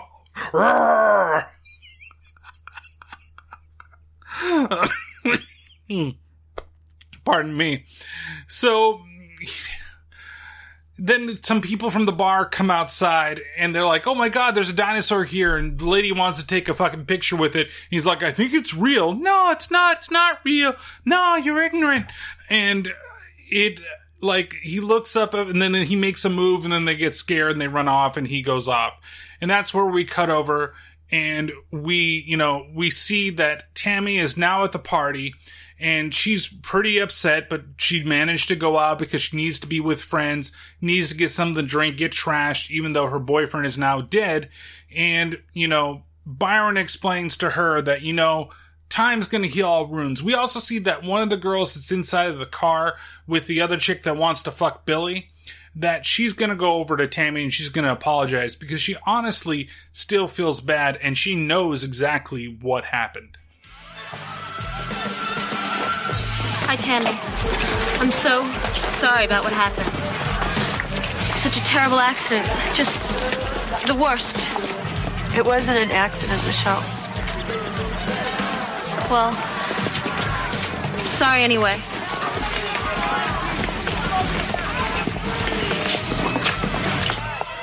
What was that bitch doing here? She's just trying to say she's sorry. Well, she's a little late for that. We'll see you later. I brought you kamikaze with a vodka chaser. How you doing? I don't know how I'm ever going to get over this. You'll be okay. Time heals all wounds. You'll live to love again. I promise. So So he's kind of right in a way, you know, that's like that philosophy that you should only spend so many days, you know, crying about a broken love. You know, maybe Billy needs to fucking understand that shit as well. But time eventually will heal all wounds. That much is true. And you can see that Byron here, he really does care for her as a friend, and he's really trying to make sure that she's okay. And it's both sweet and terrible at the same time that the one girl, even though she knows what's gone on, like, she still feels terrible that it even happened and didn't tell anything. So I cut her a little bit of slack, and I have a feeling that's the reason why, you know, spoiler alert, nothing actually happens to her at the same time, because she does feel remorse and they don't know anything else about it. Even though she was there and she could have stopped the whole thing from happening, you know, she didn't have to just be quiet, but okay, I totally get that. So, you know, Tammy, she ends up being, then after this, confronted by Billy, who just still can't get over the fact that, you know what, she's just not that into you, okay? Just leave her the fuck alone. But of course, even after everything has been said and done, he's still trying to get up in that and control her. And again, she kind of fights back for herself. You, Billy, you want to dance? Hey, I'll dance with you, baby. In your dreams. Oh, shady lady gets an attitude. I'm getting out of here. Sorry, Tammy. I can't believe he come here after what he's done. It's okay. I'll see you later. Hey, Tammy, hey. Hey, look, all right?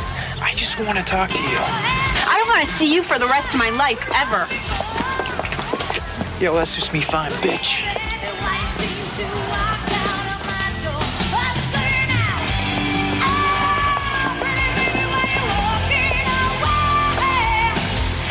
I can't believe you let her treat you like this. Come on, Billy. Let's dance. Okay, who the fuck is that playing this fucking party? Is that Crucial Taunt? Is that who that fucking is back there? Because it sure as hell sounds like Tia Carrera singing. It's so fucking annoying. It's hella terrible. And if it's somebody that I know and I like, that's a terrible fucking song. I don't care. But again, she's finally like standing up for herself because now her boyfriend is officially dead. Technically. She doesn't really know that, but you know, to her, he's completely toast, dunzo, you're never gonna fucking see him again. And so she's finally standing up to Billy, and Billy finally gets it. He's like, you know what? I don't need you anymore. I don't want you anymore. I don't have any anymore. And then fucking, like, you know, the girl that wants to fuck him finally gets him to go out there and dance with her. And it's really funny because before this whole interaction happens, she's dancing with this fat guy. This big fucking guy on the dance floor. And I say bravo to you, sir. You give hope to the rest of us fat guys out there that a punk rock chick like this will dance with us as well. And she even tells him, I'll be back for you later. And then she goes over to fuck Billy. Like, just go with the fat guy. Don't fucking break off with him for the bad guy. You know, you don't need to do this type of bullshit. Just fucking go with it. Stay with Fatty. Fatty will treat you right. He'll keep you fucking warm at night, okay?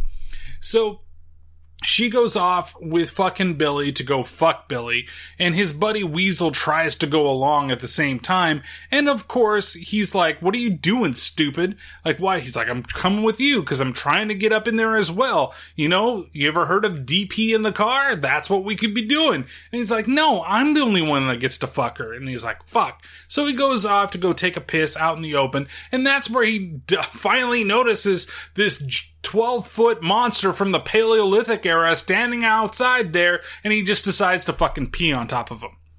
And when he does, it makes me think, is he gonna bite his dick off? Because he should. And if he has that much dexterity with his fucking hands, maybe he reaches down there and gets that old dick grabbing back in there and rips off Weasel's fucking schlong. Because Weasel is pissing right on him. That's just fucking rude. And so instead of doing either of those things, he, like, raises his, like, foot up and then claws at him and rips his guts out. And it looks terrible. I mean, it is super cheesy. It looks like he has like a garbage bag and he's all tied yellow and it's supposed to be his intestines, but it's way too high up. It's like coming out of his tits, like his man tits, and then bleh, that's where my intestines came out. It's so terrible, but he does get his comeuppance and now Weasel is fucking dead. We go over to the car and we see that, you know, blonde girl and Billy are finally getting it on, and boy, I mean, you can tell that Billy really has no self-esteem because of the way that he talks while he's screwing the girl, and that's when Michael finally shows up and attacks them, then attacks the rest of the party.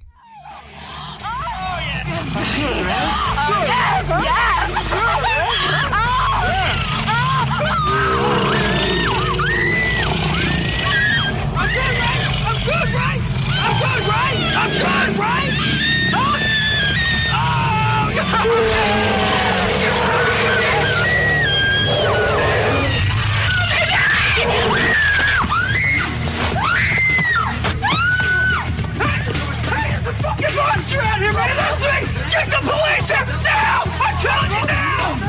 Get out of here! What is that?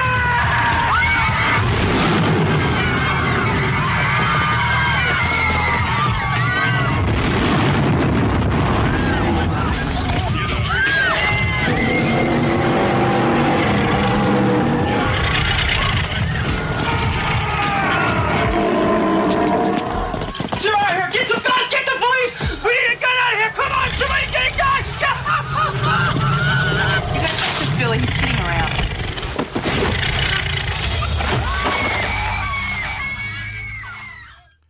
So, here's my disappointment with this scene.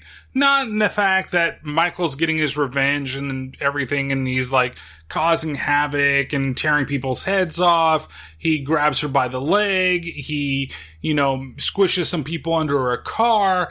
Everything is fine. And it's all cheesy. Like, just like when Weasel fucking died, everything else is just as fucking cheesy. But it's the matter of the fact that it's happening so early in the film. Like, at this point, we're about maybe 45, maybe 50 minutes into the film. Maybe, but we still have quite a bit of it left. In an hour and a half film, I really thought it was more going to just be about, like, the revenge he's going to get on these people. Maybe taking them out one by one, like, in situations. Weasel's at one place and he kills him there, and you know, Michael's at another, and maybe he kills him with the girl or whatever, but it's all about trying to find Tammy, and then eventually he does, and he's gonna like attack her, and he realizes who she is because he lost some of his humanity. I really thought that maybe we're gonna go in that type of direction when I first kind of saw the trailers and thought about the movie. I didn't realize it was gonna be this fucking quick. Like, it's not that quick when you think about it in the long run. She's like, 45 minutes to 50 minutes in the movie.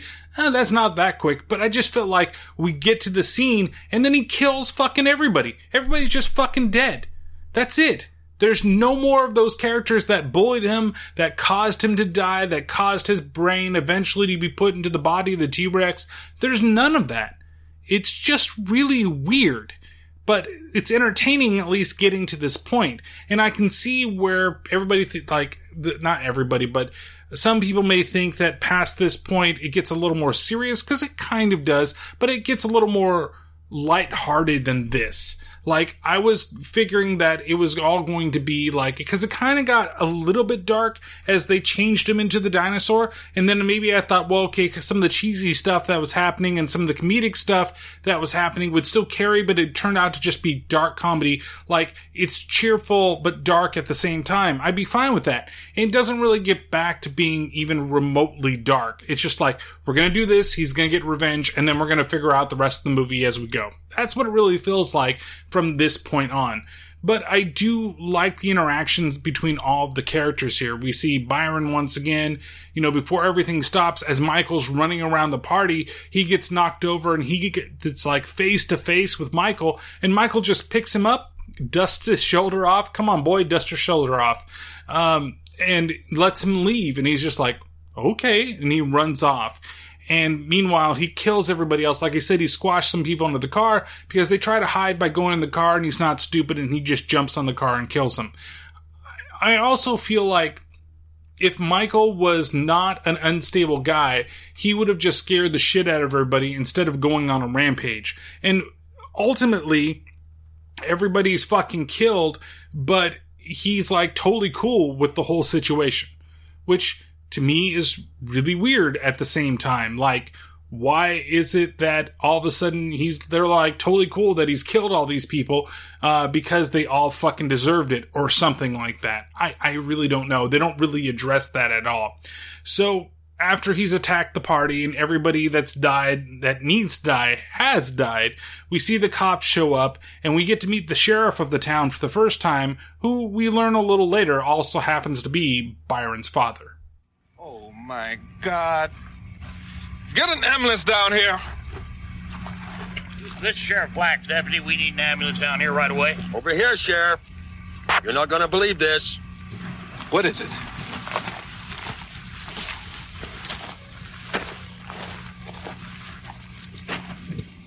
Oh my God, is that Weasel? Yep. What's left of him? Sheriff! Better come take a look at this. What do you got now? Well, it's awful hard to explain. Oh, sweet Jesus, it's a massacre. Is that his head? It ain't no watermelon. I think that's his nose. Looks like he's been bleeding, too. I'll bet he don't even bait his own fish hook. Hey, Sheriff, you okay? Yeah, I'm fine. You know, you really ought to come hunting with us sometime, Sheriff. Old Neville here, he's downright squeamish till I taught him how to cut the guts out of a deer. I really do like the trio of the sheriff and his two, like, deputies that go through. They're not completely terrible, except for when Byron is around. Then it gets really ridiculous, as you see in the scene here, where Byron actually tries to explain what happened and is actually corroborating the story that a dinosaur attacked the whole damn party. Byron, what the hell are you doing here? I was at the party when it happened. Oh, Jesus Christ, Byron. If you drop anything, don't bend over. All right, let's get this straight. Now, you want me to believe that a dinosaur did all of this? Yes. How's it going, Byron? Not so good, Norval. Norval, take this young lady to the ambulance, please. This way, miss. Listen, Pop, I know it sounds stupid and ridiculous, but it was a real dinosaur. Oh, you mean somebody dressed up in a costume, something like that? No, that is not what I mean. I mean, it was as big as an elephant. He was 10 feet tall. I'm not lying, Pop. Were people doing drugs at this party, Byron? I don't know. All I know that was a dinosaur, and it was as close to me as you are. All right, what was it doing? If I tell you, you're not going to believe me. Come on, try me, Byron. Okay. It picked me up, dusted my jacket off, and it killed those two assholes over there. Shit, Byron. I'm telling the truth. Norval, I want everybody here tested for drugs, including the victims. I'm Neville. Sheriff, we got 2 more squished bodies and a one-legged girl over there. She's still kind of good looking. You're such a pervert. Yeah, they're really perverts. Like I said, like that whole like joke that they've got going on with Byron and his, inklings, let's say. It's just, it seems so out of place when you think about the way everything has become. And I understand that some people may, you're being too PC or whatever it is, but it doesn't seem right to me personally, and I know a lot of people that, I got gay friends. I'm not trying to say that type of thing, but it's more or less along the lines that, like, okay, these just seem really, really, really, really, really outdated. Don't bend over when you're around him. Like, what, he thinks you're attractive enough that he's gonna go over there and be like, man, he's bending over, better stick a fucking dick in his ass because that's just what I do. No, fuck you. That's not the way this is gonna fucking go. So, but at the same time, I also find, like, humor in the whole thing. Like, well, there's a girl over there that lost her leg. Still looks good, though, but she's fucking dead. I mean, I guess you could call her Eileen now, but that's about it. So, it's like a complete massacre. The cops really aren't believing everything that anybody is saying there. They don't realize that there's an actual dino that's kind of gone loose out everywhere. And when actuality is, there really is a dinosaur and he's killed a bunch of people. And again, like Byron, like he's like, well, he saved my life. And then he killed a bunch of people. He killed those assholes over there. So he's totally cool with killing people he doesn't like, just not, you know, him, I guess. We cut back over and we see that the scientists have gone back over to the lab and they're found poor old Carl outside as flat as a pancake. And the doctor comes to the realization that, hey, everything is going like as he planned, and that even if he's not able to get the dinosaur back, he should still be able to get the contracts that he wants. Feeling a little flat today, Carl. This is incredible. I mean, it's amazing, huh? Any usable parts? You should have lobotomized him last night. Yes, no. See, this is better, huh? Because it's more than a machine with a brain. I mean, it is a machine with feelings. With passion, with opinions. We are on the brink of something special, Helga. We are going to be immortalized, remembered forever for what we achieved here. I mean it. I will even hook up the libido section when it's our turn. And what about the other bodies? The other bodies, we just dispose of them. I mean, we just make sure the boy goes back to the morgue. And what do we tell our investors? I showed them this and this, huh? I mean, they will love it. They are capitalists. They will see nothing but dollars, lots of dollars. Now, come on, we must find our dinosaur. And what was the name of that girl? What was it? What girl? The girl at the hospital, you idiot. Gunter? I'm sorry. Buddy, please, we must bring them up. Buddy. All right. Now, once we find the dinosaur, I know exactly what we must do. So they're going to go out and they're going to find the dinosaur. I like the fact that, they're capitalist. If I show them a couple dead bodies and the fact that it broke out of this place, they're totally going to still invest in our fucking idea. Are you kidding me? If you don't have something means that you can't fucking control it at the same time. Why would I invest in something that seems like it's going to go out of control other than it proving to me that it works? How do you know it worked the way that you thought it was going to work? Because it killed your fucking assistants. It killed both of them, and it's probably going to come after you too, you stupid motherfucker. But you don't realize these things, and you just think that we're just going to totally be in. Well, guess what? I'm all fucking in. I'm gonna fucking invest in this bullshit. How much stake can I get of your fucking company? 25%? No, I want 50. That's the way I'm gonna fund you most of your money. And in fact, I want to buy it out from you and learn the technology for myself, so that way I can control all the dinos that are gonna go out there. It's gonna be Jurassic Thunder up in this motherfucker. Okay. It's ridiculous, all right? The fact that it's going in that direction. And so they were going to go after, and they automatically assume that he's going to go back to Tammy, which is what he does. And he goes back, and she's busy getting ready, for the night or whatever. And then he kidnaps her from her room by... I really don't know. Again, he's got magical fucking arms. Like, he breaks into the room and, grabs her and steals her when she faints. The bed is way far away from the window, so unless he's able to also shrink himself into the size of the fucking window and go through without breaking any fucking glass, it's ridiculous. The parents hear stuff downstairs, they're like, what? What could it be? And the dad's like, something's not right. And the mom's like, well, she wants her privacy. Fuck that. She don't get no privacy when she lives underneath your fucking roof. That door is to remain unlocked at all fucking times, and you can break down that shit when you need to. And when you go upstairs and you open that door and she ain't there, they're like, huh? Where did she go? Which way did she go, George? Which way did she go?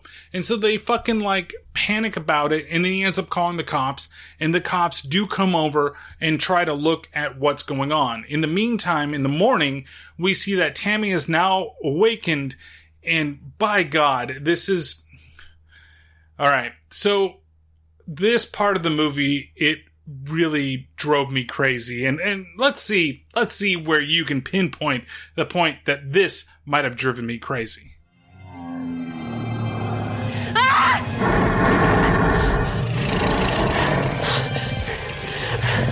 What do you want?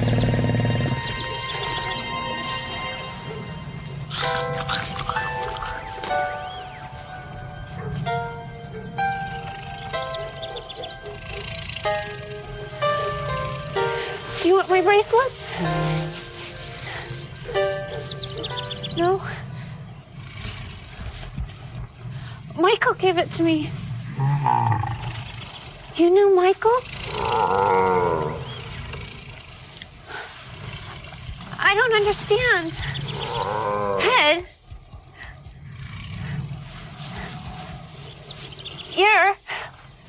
Ear. Oh, I get it. Sounds like the fingers. No?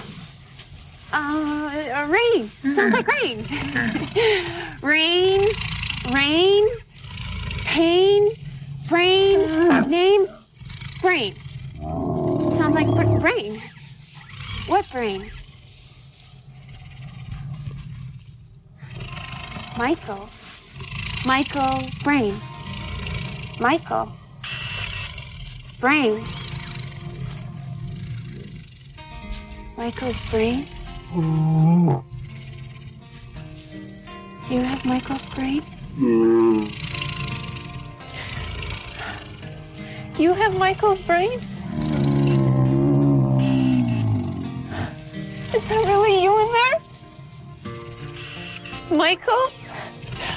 Oh, Michael, what have they done to you? They turned him into a dinosaur, you dumb motherfucker. Come on, man. What the hell's wrong with you? You figured the whole fucking thing out. You went through the whole stupid fucking charades thing that is going on. You watched him eat the fucking flower. He pointed at the bracelet. You got it.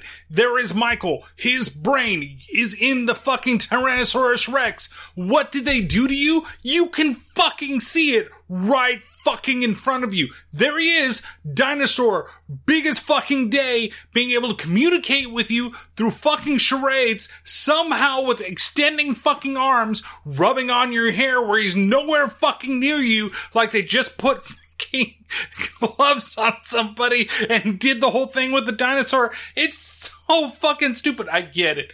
People get upset. Oh my God, I can't believe what they do to you. Like, I get it. Could be a little more rhetorical than that, but come on. You know what they did. You know it. You see it. It is right fucking there. It is right in front of you. Right in your fucking face. Here you are. There's a fucking dinosaur with your boyfriend's fucking brain in it. And yet, you're okay. I mean, you're a little bit sad and everything. But when you finally get back over to your family, you're going to be like hop, skip, and a jump fucking happy. It's so just... It's dumb. It's so dumb. Like, why couldn't that been like the thing and then they go get revenge on the kids? I feel that some of the stuff that they did for the second half or the third act in this movie is just could have been turned around differently. They could have done some of the stuff like getting revenge on the bullies or Billy and his friends could have been the rest of the fucking movie. Right? And then just getting the body back from, well, we didn't mean for it to go this far or whatever it is. I don't feel like this is a good representation for where everything's going to go. I'm not saying that it's bad and it's not entertaining. I just feel like something could have changed that didn't have to leave us down this path of the movie. Like, I think it's a little lazy to try to do something more than what it needed to be.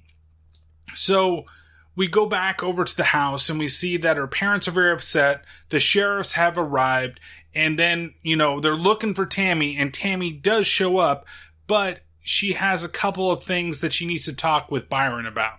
Hey, what do you got right there? Looks to be about 12 feet, Sheriff. It could be the same thing. Sheriff, do you know what did this? Well, I couldn't say right now. Well, can you give me a hint? After all, she is my daughter. Look, sir, it would only confuse you. Sheriff, I need to know. It was a dinosaur. A dinosaur? I told you it was confusing. Tammy! Oh, I'm so glad to see you. Are you okay? Oh, I've been so worried about you. Oh, such terrible things have been happening around here. I'm fine. See me alone in a minute, okay? Okay. Hi, Dad. What the hell happened here, Tammy? Who did this? I don't know. I think it was just a meteor or something. I was just checking the fields to see if there was anything out there, but there isn't. A meteor or something? A dinosaur? I don't understand. What's going on? See? What did I tell you? If you want to catch a fish, you go where the bait is. She's already been with him.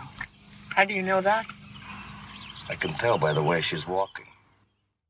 So, of course, the bad guys now, they figured out where exactly the dino could possibly be, or a way to find the fucking dinosaur. They're just gonna follow around Tammy till eventually they lead him to him, and then they're gonna pick him up with the truck whenever they need the truck.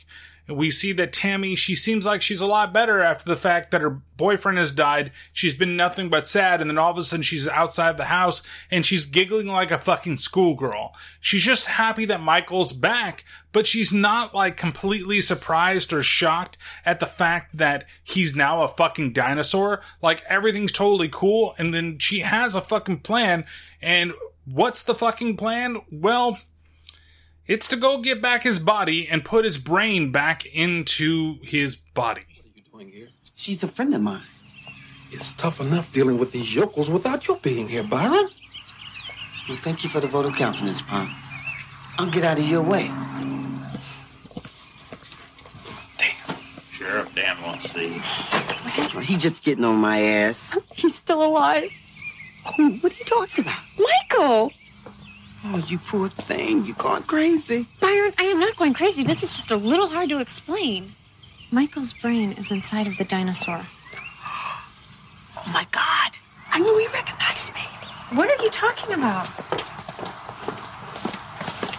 At the party. The dinosaur. I knew he liked me.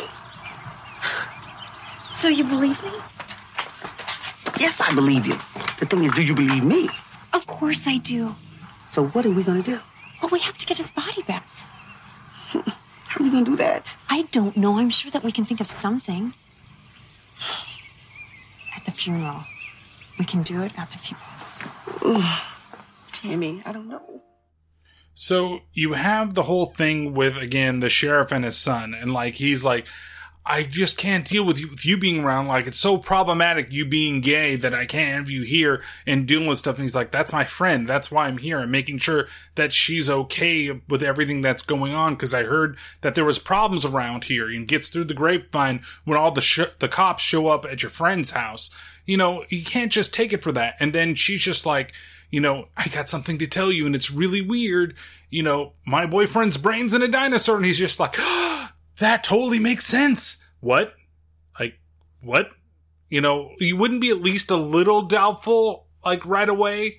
Like, okay, what do you mean? Like, well, this is what I don't know exactly happened, but he came, he got me, he did this. Like, explain a little more. Don't just automatically be like, you know what? That's totally right. And you know why? Because of what happened over here where a bunch of people died.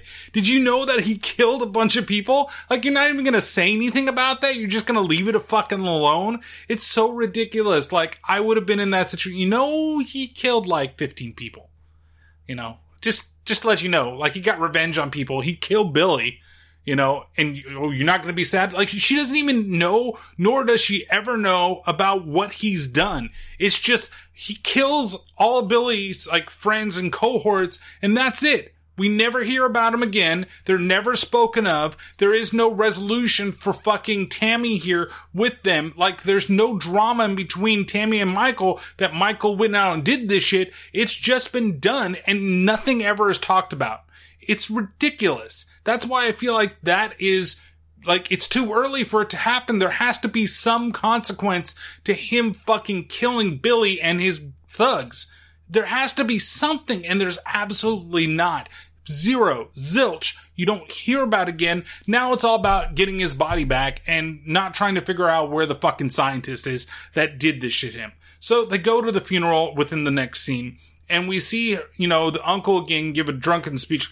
I'm just a drunk, and he meant a lot to me. Now I'm gonna go sit over here and drink some more. Oh. Like, that's literally, I'm not totally embellishing it, but I'm pretty much going through what, like, it's ridiculous. And then you have the dinosaur in the back. He's in the fucking back of the whole, like, funeral, behind where the fucking priest... If you're looking at the priest, you can see a big fucking T-Rex back there that's watching, like, he's trying to be hidden, but he's not even hidden. And he's, like, starts bawling his fucking eyes out because his uncle's like, I love the guy, and you know that his parents, they were dead. And so I'm his legal guardian.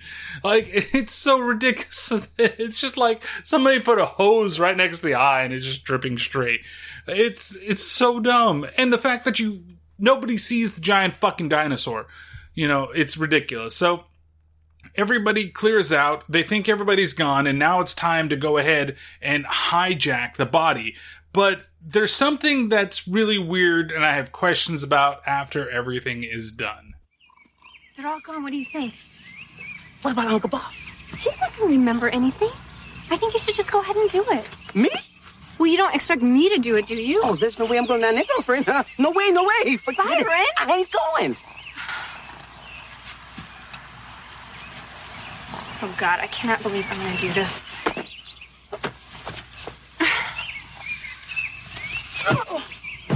Oh, my God, honey, you're so brave. See, it's hell to be right all the time, huh? Okay, you ready? Ready. Watch out for the worms. Would you relax?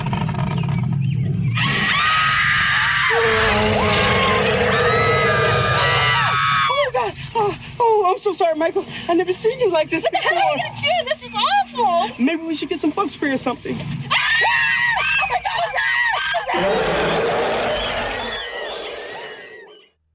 Okay, so she goes down into it because Byron, of course, is too much of a pussy to go down in there himself because, oh God, gay guy can't handle it. And when she goes down in there and she opens up the casket, he already has maggots and worms all over his face. What? How did that happen? How did he decompose that fast? And two, the plan that they have coming up, which we'll get to in a second, I don't want to just talk about it right away, but still this plan of, okay, I get it, but he wasn't like left out for like weeks. What's the time frame here? Like that would happen after months, like he's been buried in the ground for a long fucking time. But maybe because he was sitting on that table as a terrible mannequin, I might say, when they actually like did the whole thing to take the head off and everything like that, or the top of the skull, like it looks okay, and then once the head part comes out, the cranium piece, then all of a sudden it looks really terrible, and then when it comes back on, it looks more like him again. Like, it shouldn't decompose that fast, even if it's been left out for a while. Like, they would have filled it with formaldehyde and other things to, like, maintain it, unless it was a closed casket funeral, and they did something else to the body that nobody else. Maybe they aged it more, so you can't really tell that it was him. I don't fucking know, but really? A couple of days? That many fucking maggots? And then fucking mice? Like, what the fuck is wrong with that funeral home that did this? Like, that didn't bother to clean out the fucking casket. You know what? There's a shitload of mice and fucking maggots on this guy. Oh, let's just close it and seal it and fuck it. Nobody's gonna see him anyway. Who gives a fuck about this kid? It's so ridiculous that it got to this point. And then now he doesn't have a body. And that's why he's, as the T-Rex, is screaming in the distance. So they decide that the next plausible thing that they could do, well, once they get basically accosted by the doctor and his lady Helga here, and they try to steal back the T-Rex, but they manage to knock both of them into the burial pit, the gravesite, and they steal the truck and take Michael to the nearest morgue, where they start going through the dead bodies to figure out, what body should they use for Michael. Oh my God, cholesterol's thin. The worms in the maggots gonna have a field day with you guys. Oh, honey, you poor thing. Did you find something? A beautiful girl. Byron, I don't want a girl. Well, neither do I. But it's so sad. Sorry, princess. I could have used those myself. They're all old over here. Dead is as old as you're gonna get, honey. I had a cousin who would have been perfect, but he's been dead for a year.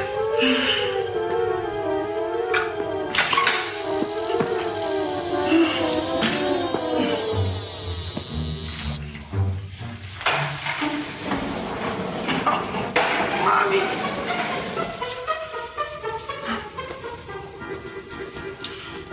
Ooh, honey, he's gorgeous. I think I found him. Let me see. No way. Oh, he's perfect. Not to me, isn't. Tammy, this is not our decision. Michael should choose his own body. You're right. Bring him over to the window. Byron, bring him over to the window. He's cold. So they start taking all the dead bodies and parading it across the window and basically let Michael say whether or not he would totally be okay with it, including the girl, to which first, he's like, and he's like, no. He's like doing things with his hands. I'm doing them over here, but you guys can't fucking see what I'm doing. But basically, he's either giving like a thumbs up, thumbs down, but in that one, he kind of does the hand waving, maybe. And then, no, I'm not going to be able to do that. And how he can get his hands up over the top of the truck when his head is barely hanging out the top of the truck, and he wouldn't be able to get his hand up there. His little T-Rex arms wouldn't be able to allow him to reach that high. It's so fucking ridiculous. But anyway, so he's looking out over there, and again, these people are dead. Some of them may not have died in the most natural ways. Maybe someone got hit by a car, somebody drowned, maybe their body's still okay, but for the most part, they're fucking dead. Why would you steal a dead person's body? Why wouldn't you just get somebody that's alive that you wouldn't mind fucking killing, finding a homeless guy on the street? And it sucks for the one fucking guy because they go over to him, they're like, look at everything, then they raise the sheet, and she's like, I ain't dealing with that. At least Byron's cool enough, he's got enough for me, but doesn't have enough for fucking, size queen over here that needs something fucking huge down there. Okay, some people have small dicks, some people have large dicks. Just listen to Rammstein. They all do the same thing. They fuck a pussy. That's it. Or an ass. Sometimes you gotta fuck both. But nonetheless, it's ridiculous that, they're going after the dead. To me, I would think, like I said, you would just get a live person that nobody really cares about, just like the doctor did, right? The doctor could have gone to the morgue and got himself a dead person and tried to use that brain, but it wouldn't fucking work because it wasn't fucking active. You would think the same thing would go if you're trying to put your brain inside of somebody else's body. You would want something that's more of an active body rather than a dead as a doornail type of body. It's stupid. The whole thing is just fucking stupid. So we see them now. They're all of a sudden the doctor and his wife, who they've also kidnapped, by the way, or Helga, I don't know, wife or whatever.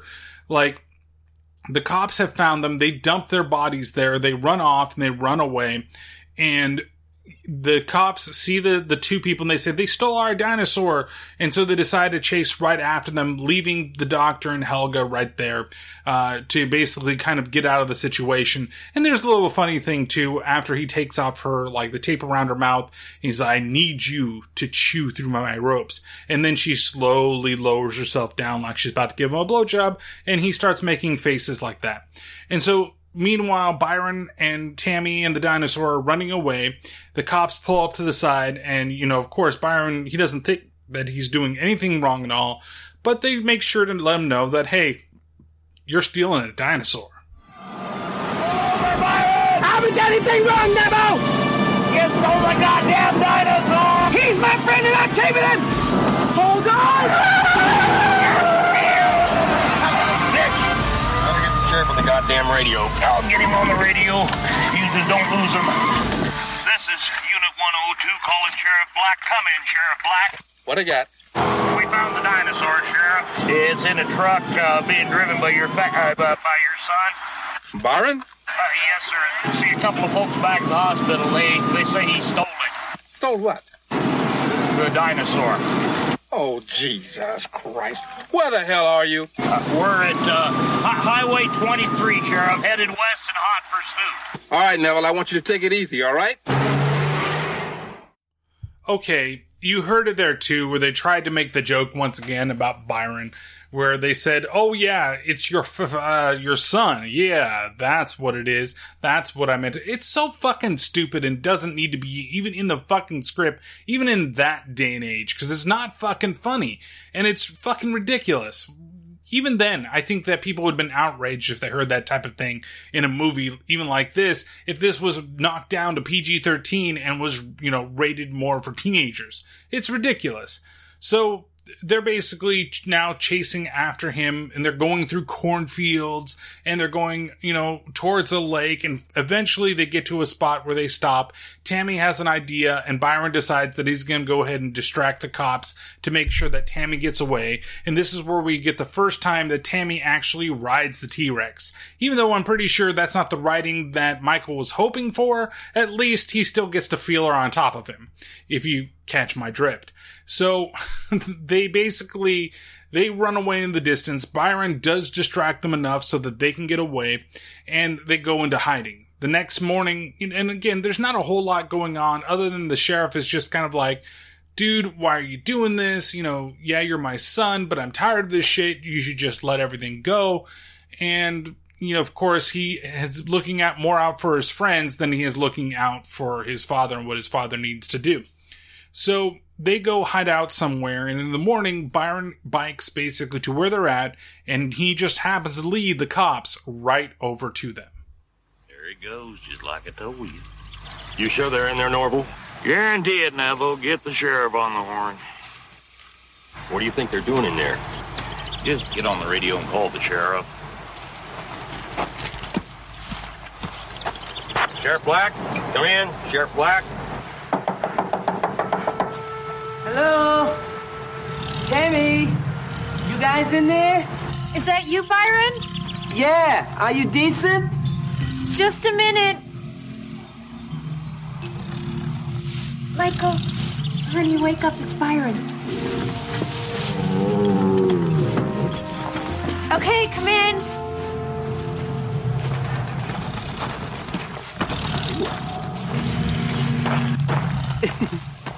So how you guys doing? Fine.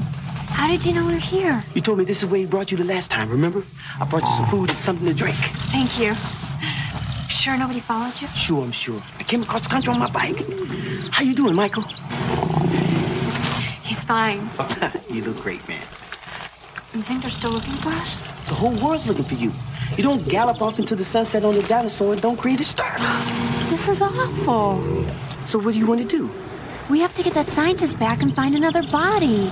God, not another more, not another more. Shh. What is that? Somebody's coming.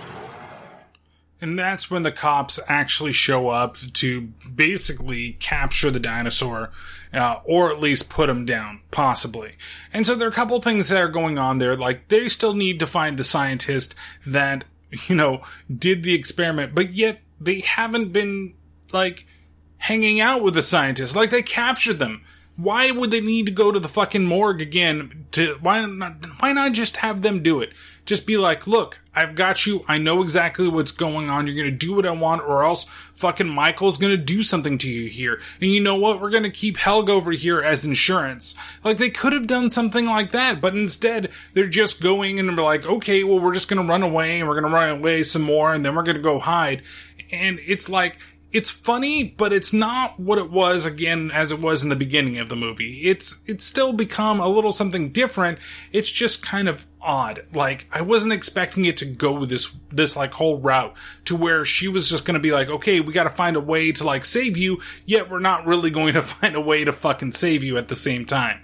So, now that Byron's led them to them, they decide that, hey, we need to get something so that way we show them that, we're just giving up and we want to negotiate what's going on because we don't want anything to happen to fucking Michael. And of course, shit basically does happen to Michael. This is the sheriff speaking. Now, I know you're in there. I want you to come out with your hands up and nobody will get hurt here. You reckon that thing has hands, Sheriff? You want to shut up, Norville? What are we gonna do? Wait a minute. I'm gonna go out there and arrange a truce or something. You think it's safe? They've got guns and everything. That's my daddy, honey. You think he'll listen to you? I don't know. He hasn't so far. Well, maybe I should go with you. I think Michael's trying to say that's a good idea. Yeah, let's do that. What are we gonna do? We need something white, besides you. Okay. Looks like somebody's coming out, Sheriff. Down Don't shoot! Don't shoot, we're humans! Hold your fire! Hold your fire, everybody! Hold your fire! He's waving a flag. Hell, that ain't no flag, Sheriff. That's a goddamn brassiere. We're not here to surrender. We're here to negotiate. Negotiate my ass. I've had enough of this crap, Byron. Take him in. Oh, you can't do that, Dad! You let her go, Neville! Stop it! Bastard!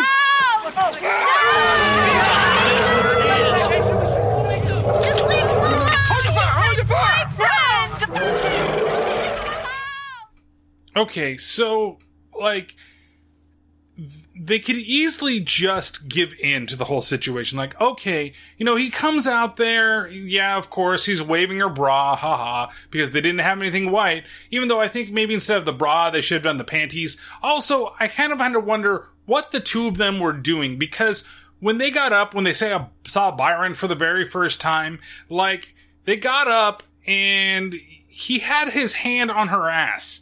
Like, what more did they do? And he was, like, sleeping next to her. Again, like, the perspective of everything, he's fucking huge.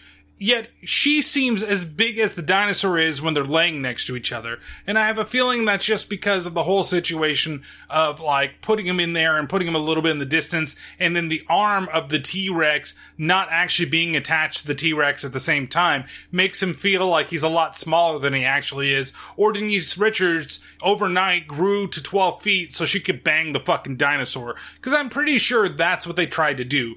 I'm pretty sure that the night before she got a whole mouthful of Tyrannosaurus cock, if you know what I'm saying. But it's just, it's like weird. And then here, you know, she comes out like, if that was the case, use the panties, because they look a little more like, unless she wasn't wearing white panties for some reason. Though I do really like the dress. I'm honestly talking here. I think that dress looks really, really cute, and it looks really, really fantastic. Like, it's this weird, like, satin red type thing. It fits her very well, and honestly, she looks kind of hot in it.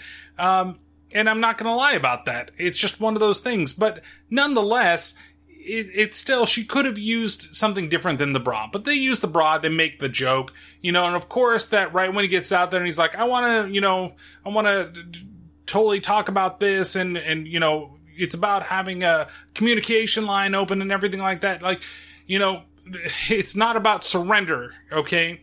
It's about negotiation. And he just, like, shut up. Like, I love it. The sheriff's just like, fuck you, kids. You know, we're here to do this. We're going to make sure that everything goes down. And he's got a lot more people, and they got a lot bigger guns than they had before. You know, none that are like, you know, sun's out type of guns, but still a lot of heavy rifles and shotguns and shit. And then, of course, guess who shows up but the fabulous duo, the doctor and his assistant. And, you know, they try to convince everybody that, you know, they're going to be the ones that can stop it because, of course, they can control it, which they honestly prove that they can't, yet, for some reason, the cops do agree with them. It's that crazy doctor and that lanky bitch again. What the hell's going on here? What are you doing? Get the hell out of here! That is my dinosaur that you are threatening. I made him and he's mine! He's the one that caused all this! He put my boyfriend's brain in that thing! She doesn't even know what she's talking about. I mean, she's totally out of her mind. I mean, it's a mechanical dinosaur. She's telling the truth. Won't anybody believe us? If that's your dinosaur, can you control it? Yes, absolutely. No! He's lying. Can't you tell? You just let me go in there with my tranquilizer gun, and I will immobilize him immediately. He's gonna kill Michael! I don't even know who this Michael is. Hey, Pop. If it's the machine, then how can a tranquilizer work on it? It's a new system. Brand new. It's very secretive, but under the circumstances, I suppose I have no alternative. You see, the dinosaur has a new memory system. A new computer created by growing living crystals into memory cells. It's very new indeed. In fact, it is so new that, we are hoping that it'll put America back on top. All right. No! How long do you need? A minute, less than a minute.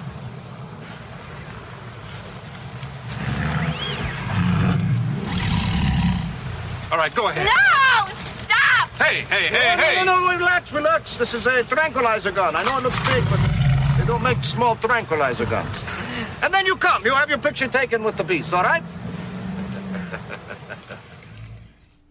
why wouldn't you believe Byron in this situation? That's something that I don't really understand. Like, straight up, he goes and says, hey, the whole thing is that, if he really was mechanical, why do you need tranquilizers? And then he just gives some mumbo jumbo about, neutron crystals or some bullshit like that, and you just fucking believe him. So he goes inside with Helga, they go up to the dinosaur, he gets distracted by something else, takes a shot at it, he managed to hit whatever it is right in the eyeball, and she's like, oh, good shot. Then all of a sudden, Michael arrives and Michael kills the doctor. Okay, so now you've killed the doctor, how are you going to solve anything else? Like, what else is going to happen here? You needed him. You guys were talking about we need to look him and find him and help him get you into a new body, but you just go ahead and go and kill him.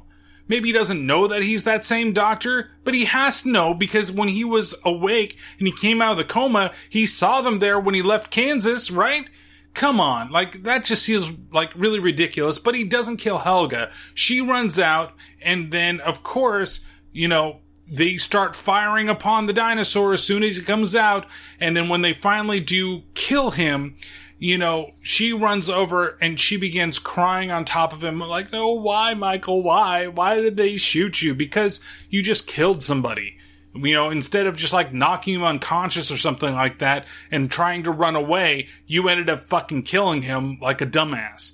And so while she's there crying over the dinosaur's body, everybody's fucking sad. Why are you all fucking sad? You're the ones that fucking did it, and now you fucking believe her? Is that the reason that you're fucking sad? It doesn't make any sense. This part really just drives me fucking crazy, because if you believed her enough right now, because she's crying over this dinosaur being killed, why didn't you believe her when she fucking, told you that that's my boyfriend inside there? Did the Helga come out and say, yes, this is what really was done, and that way they came over and they cried? Like, it doesn't make any sense why you wouldn't have believed her until after you caused her fucking pain. So from there, we cut over to some time later, and we see a car driving down the street, and then we notice the car pull up, and then who happens to be coming out of the car? Why, it's Tammy. And Tammy looks really fucking happy. And she parks in the fucking driveway. Means that she had a car that was in the driveway the whole goddamn time, and there never was a car in the goddamn driveway? Okay. Never mind. That's something stupid to get mad over. But she does seem like she's really cheery, and, well, that's because maybe somebody isn't dead. Hey, Mom. Hey. How are you, honey? Good. Hey. What did I do? Oh, dude, I'm so sorry. I'll see you guys in a little bit. Yeah. It's just not right, her being so happy like that after what she's been through. If you ask me, it's not right him being up there like that.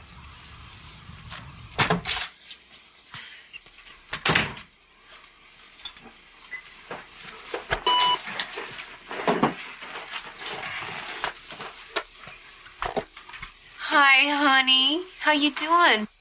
I missed you. Oh, honey, I missed you too. You want the usual? Desperately. Okay. I've got some good news. They found the frozen bodies of those skiers that were lost. I'm gonna check it out tomorrow. I love skiing. Cheers. Cheers to you, honey.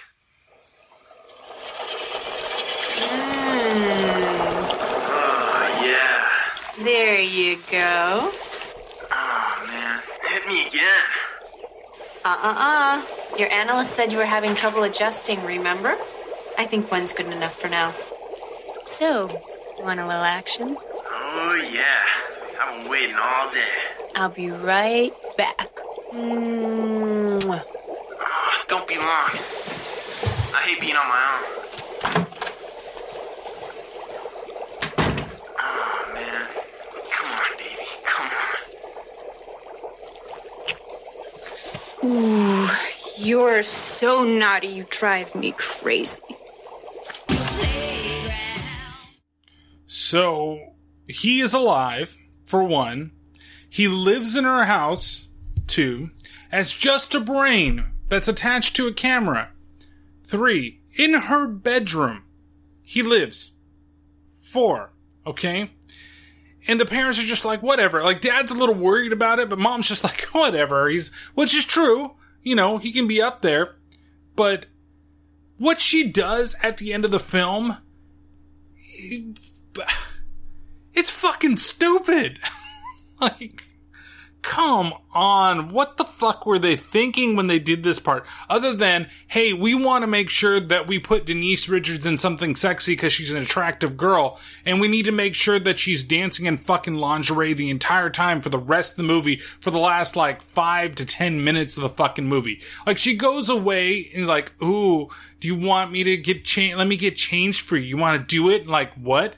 And you find out that he's a fucking brain, and then she's just dancing around in fucking lingerie, stripping with a feather boa. Yeah, I would be fucking pissed off if I was her fucking father too. How are you gonna let the brain of your fucking daughter's boyfriend live in the house to where she can just fucking do whatever the fuck she wants and just strip and get naked and do whatever the hell they need? He's constantly gonna be looking at her at all times. How are you gonna let that happen? You could just be like, yeah, okay, you can keep him here, but he's going in the fucking basement and I'm gonna be watching him 24/7. Okay, I kinda get it. You know, he's just a brain and can't do anything, but come on. You're gonna leave them alone all the time? And that she's still so much into him that she's just like, yeah, we're just gonna go find you a random body. Look, they found frozen skiers. Maybe their bodies are still good and we can go ahead and, I like to ski. Fucking ridiculous. And just hey, now can I show you my tits so you can get off? That's the way the movie fucking ends. And in fact, we get a whole fucking little dance number from her with shitty fucking movie, and then we get brain jizz to end the whole fucking thing. Oh, yeah! Woo! Here I come. I'm waiting! We're getting close. I want you. No more! I need you. No more! I'm gonna scream your brains out of you.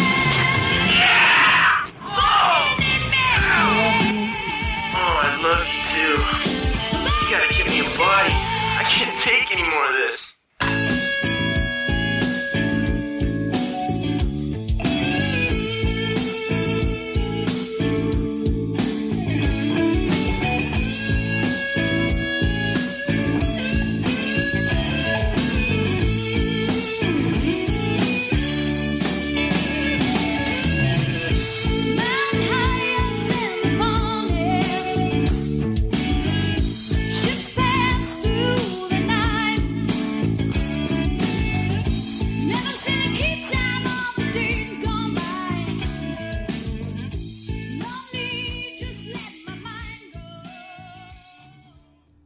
So that was the end of the movie. You get to see her wag her butt around, her dance for her boyfriend who's now inside of a brain, thing that she pours liquor over to. It just seems so ridiculous. I really wish that it had gone a completely different way.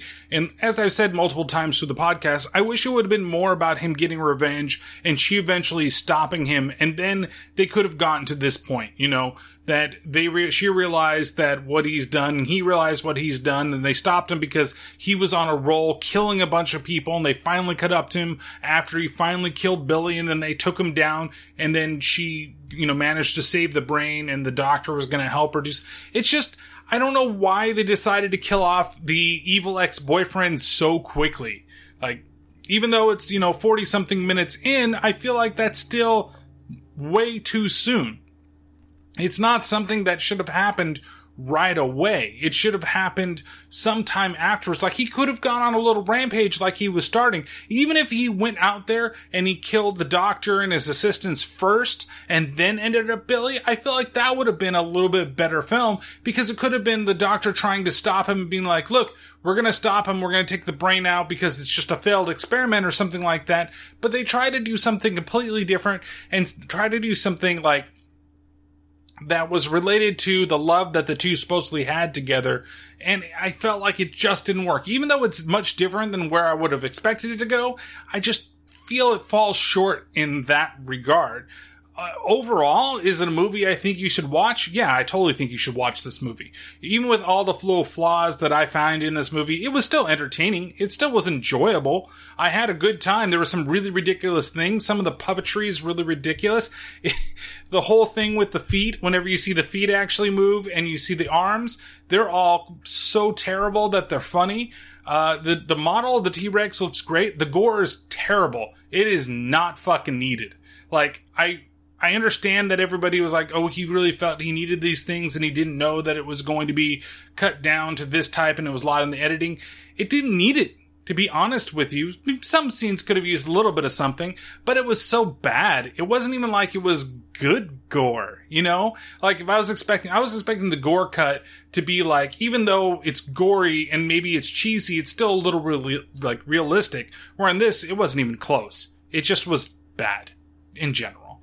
So, rating the film and for what I normally do on my scale, the gore factor on it, I'm going to give it actually a 3 out of 5. Like, even though it's terrible, it's still pretty gory. You still get a couple heads being ripped off, squished, people's skulls, like, being taken off, and the head underneath the car was actually a pretty good effect. Though Billy's head looked terrible. It looked like a mask that was on the ground. It was just, just rubber. Even just rubber that was on the ground. I liked the effect of Carl being squished. I thought that one was pretty cool. Even when it looks ridiculous when the head got ripped off of Bobby, you know, the guy that was from Children of the Corn. When he was running away, I thought that was still funny and looked pretty good. So I would give it a 3 out of 5, even though most of it's terrible and not necessarily needed in the film. Crap factor. I'm going to give this also a 3 out of 5. I still feel like it could have been better. Like, the acting was better than it needed to be, even though in some cases it was terrible, but not like completely terrible. Some of the effects were, like I said, terrible, but the Tyrannosaurus looked fucking awesome, and sometimes the jokes really did hit, and I really liked the characters of Bobby, and I really liked the Doctor character. Those are probably my two, and Byron. I actually really liked Byron in this film. The more I thought about it, and the more that I kind of talked about it, I really do like that character in comparison to a lot of the other ones in the film. Even though he's a little bit over the top, I still feel he has enough of comedic timing to be good, and maybe a different type of role. It doesn't necessarily need to be the gay best friend or anything like that. The fun factor, I'm going to give it a 3 out of 5 because it does get, like, the tonal shift towards the end of the movie is a little bit too much for me. I just feel like they could have done something else to kind of keep the revenge story there, which I think even the trailers kind of made you feel like that's the way that it was going to go. Like, he's going to become a dinosaur and then he's going to get revenge on everybody that wronged him, that, like, basically killed him, right? He does, but not for the whole movie. So it kind of just makes it all fall short for that. And so overall, I'm going to give this 3 out of 5 dick grabs. It's a fun movie. Your mileage is going to vary in some, parts of the movie, but I still feel in general that it's a fun film to do. It's a fun film to watch. You're going to enjoy it. I don't think that it's not like a great masterpiece. If a lot of people are really hyping it up for you, I feel like it doesn't necessarily live up to the hype that I've seen from some people. But the ones that say, hey, it's a good movie, they're right. It's a good movie. It's just not a great movie. It's not the best movie I've ever seen. It's not like it's not in the realm of it's so bad it's good, but it's not in the realm of it's just bad. It's just good.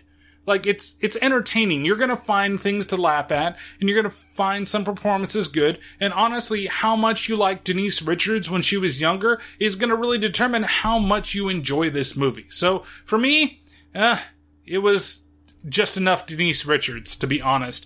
But again, I liked a lot of other people, and for Paul Walker, one of his first movies, I think he does pretty well in this movie, and it's amazing how many people are actually in this film that I fucking recognize at the same time. So, hope you guys enjoyed that. There's a couple of things that I want to talk about real fast before we get to what the next movie is going to be. First of all is the contest. So I'm going to extend the contest one more week. So next weekend, I'm just going to release, just like with the contest details, so you guys still have some time to please go out to the Facebook page. You can now do it on Twitter. You can find the post out there, as well as on the Instagram profile. On any ones, you can leave who the actor was. Like I said, I'm only limiting the contest to Dave, so if anybody else out out there that listens to it on a regular basis and even keeps in contact with the podcast feels like, well, I can't really, do this because, we're like friendly. No, go ahead. Just go ahead and throw your hat into the ring, and then we'll pick out the winners from that. I'm probably going to have my wife help me do that. So by the end of next week, you have until basically, let's say Friday of next week, after this podcast has been released, to basically win yourself a nice little t-shirt and some swag. We can go, some DVDs, maybe a little bit of something else besides just the t-shirt. We'll talk about it, but go to the Facebook page and go to the Twitter, go to the Instagram, and, let us know who the actor was that we mentioned in the last two. So the episode for the Velocipaster, as well as Dave's last episode on the Giant Claw, which I hope you guys all enjoyed as well. And hope you guys are enjoying these bonus episodes, because Dave puts a lot of time into them. I think they're really well done. And I hope you guys enjoy them as much as he enjoys recording them. And it's really refreshing to hear him on the movies that he's doing. I'm going to keep all of his. He tells me what he's going to do, but I'm going to keep all of them quiet until they actually get released out into the wild, because I feel like it's very fun that way. And shout out to Neil once again for doing the art for the last couple episodes of his. He's the one that's doing that art for each episode that comes out. So with that being said, the next month is basically going to be Irish themed. I just decided we're going to do two movies that are kind of out of the different spectrum. One is, kind of falling in line with what we've been doing, which is kind of around the line of comedy horror. And the other one is more like, kids horror, and it's because I've kind of wanted to talk about the film for a while, and there's it's another one of those films where there's parts in it that scared me as a kid, and maybe I'm gonna, I don't want to say upset some people, but some people may not be as big of a fan of me doing like kids movies from their childhood that they may have loved. So you can take a guess of what that movie might be that is St. Paddy's Day or Irish related, or that might even be Scottish Tale. It's possible that one's a Scottish tale, but I don't think so. I think it's Irish, if I'm not mistaken. And if I'm wrong, I'm fucking wrong. But the next one was a movie that was going to be done, or has been asked actually through the Facebook page by Louis Fader. And they asked me to do the movie starring Peter O'Toole, Daryl Hannah, and the Goots, Steve Guttenberg, with High Spirits. These brave Americans have traveled all the way to Europe to visit a genuine haunted castle.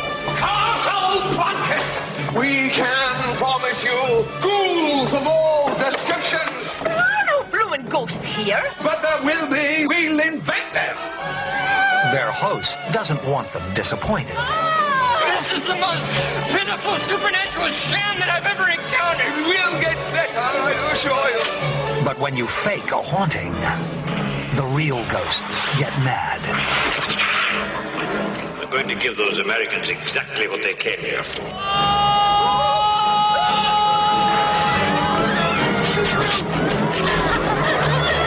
What is going on here? Now they're out of the closet. You're real. You're a real ghost. Love is in the air. And Jack's just dreamy enough to imagine life with a ghost. Jack, is that you? There's a man in my bathtub. That's Martin. Who's Martin? He's a ghost.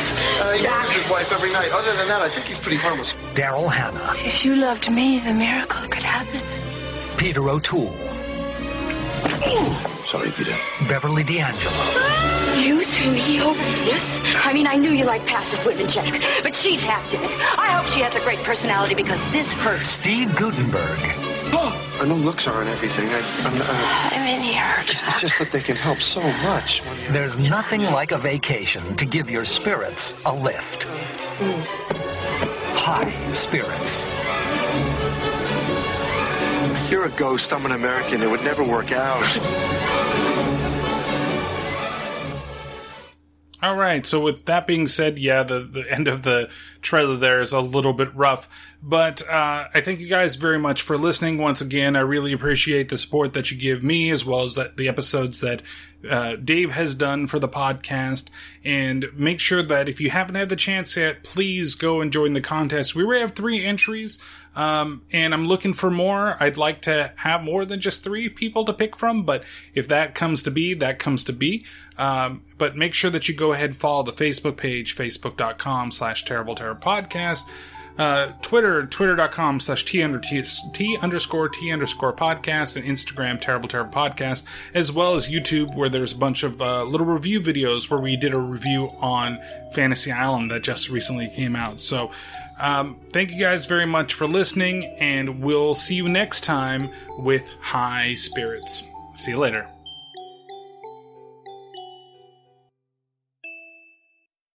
Hey guys, it is Ryan. I'm not sure if you know this about me, but I'm a bit of a fun fanatic when I can. I like to work, but I like fun too. It's a thing. And now the truth is out there. I can tell you about my favorite place to have fun. Chumba Casino. They have hundreds of social casino style games to choose from, with new games released each week. You can play for free anytime, anywhere. And each day brings a new chance to collect daily bonuses. So join me in the fun. Sign up now at ChumbaCasino.com. No purchase necessary. VGW Group. Void where prohibited by law. See terms and conditions. 18+. With the Lucky Land Slots, you can get lucky just about anywhere. This is your captain speaking. We've got clear runway and the weather's fine, but we're just going to circle up here a while and get lucky. No, nothing like that. It's just these cash prizes add up quick. So I suggest you sit back, keep your tray table upright, and start getting lucky. Play for free at LuckyLandSlots.com. Are you feeling lucky? No purchase necessary. Void where prohibited by law. 18+ terms and conditions apply. See website for details.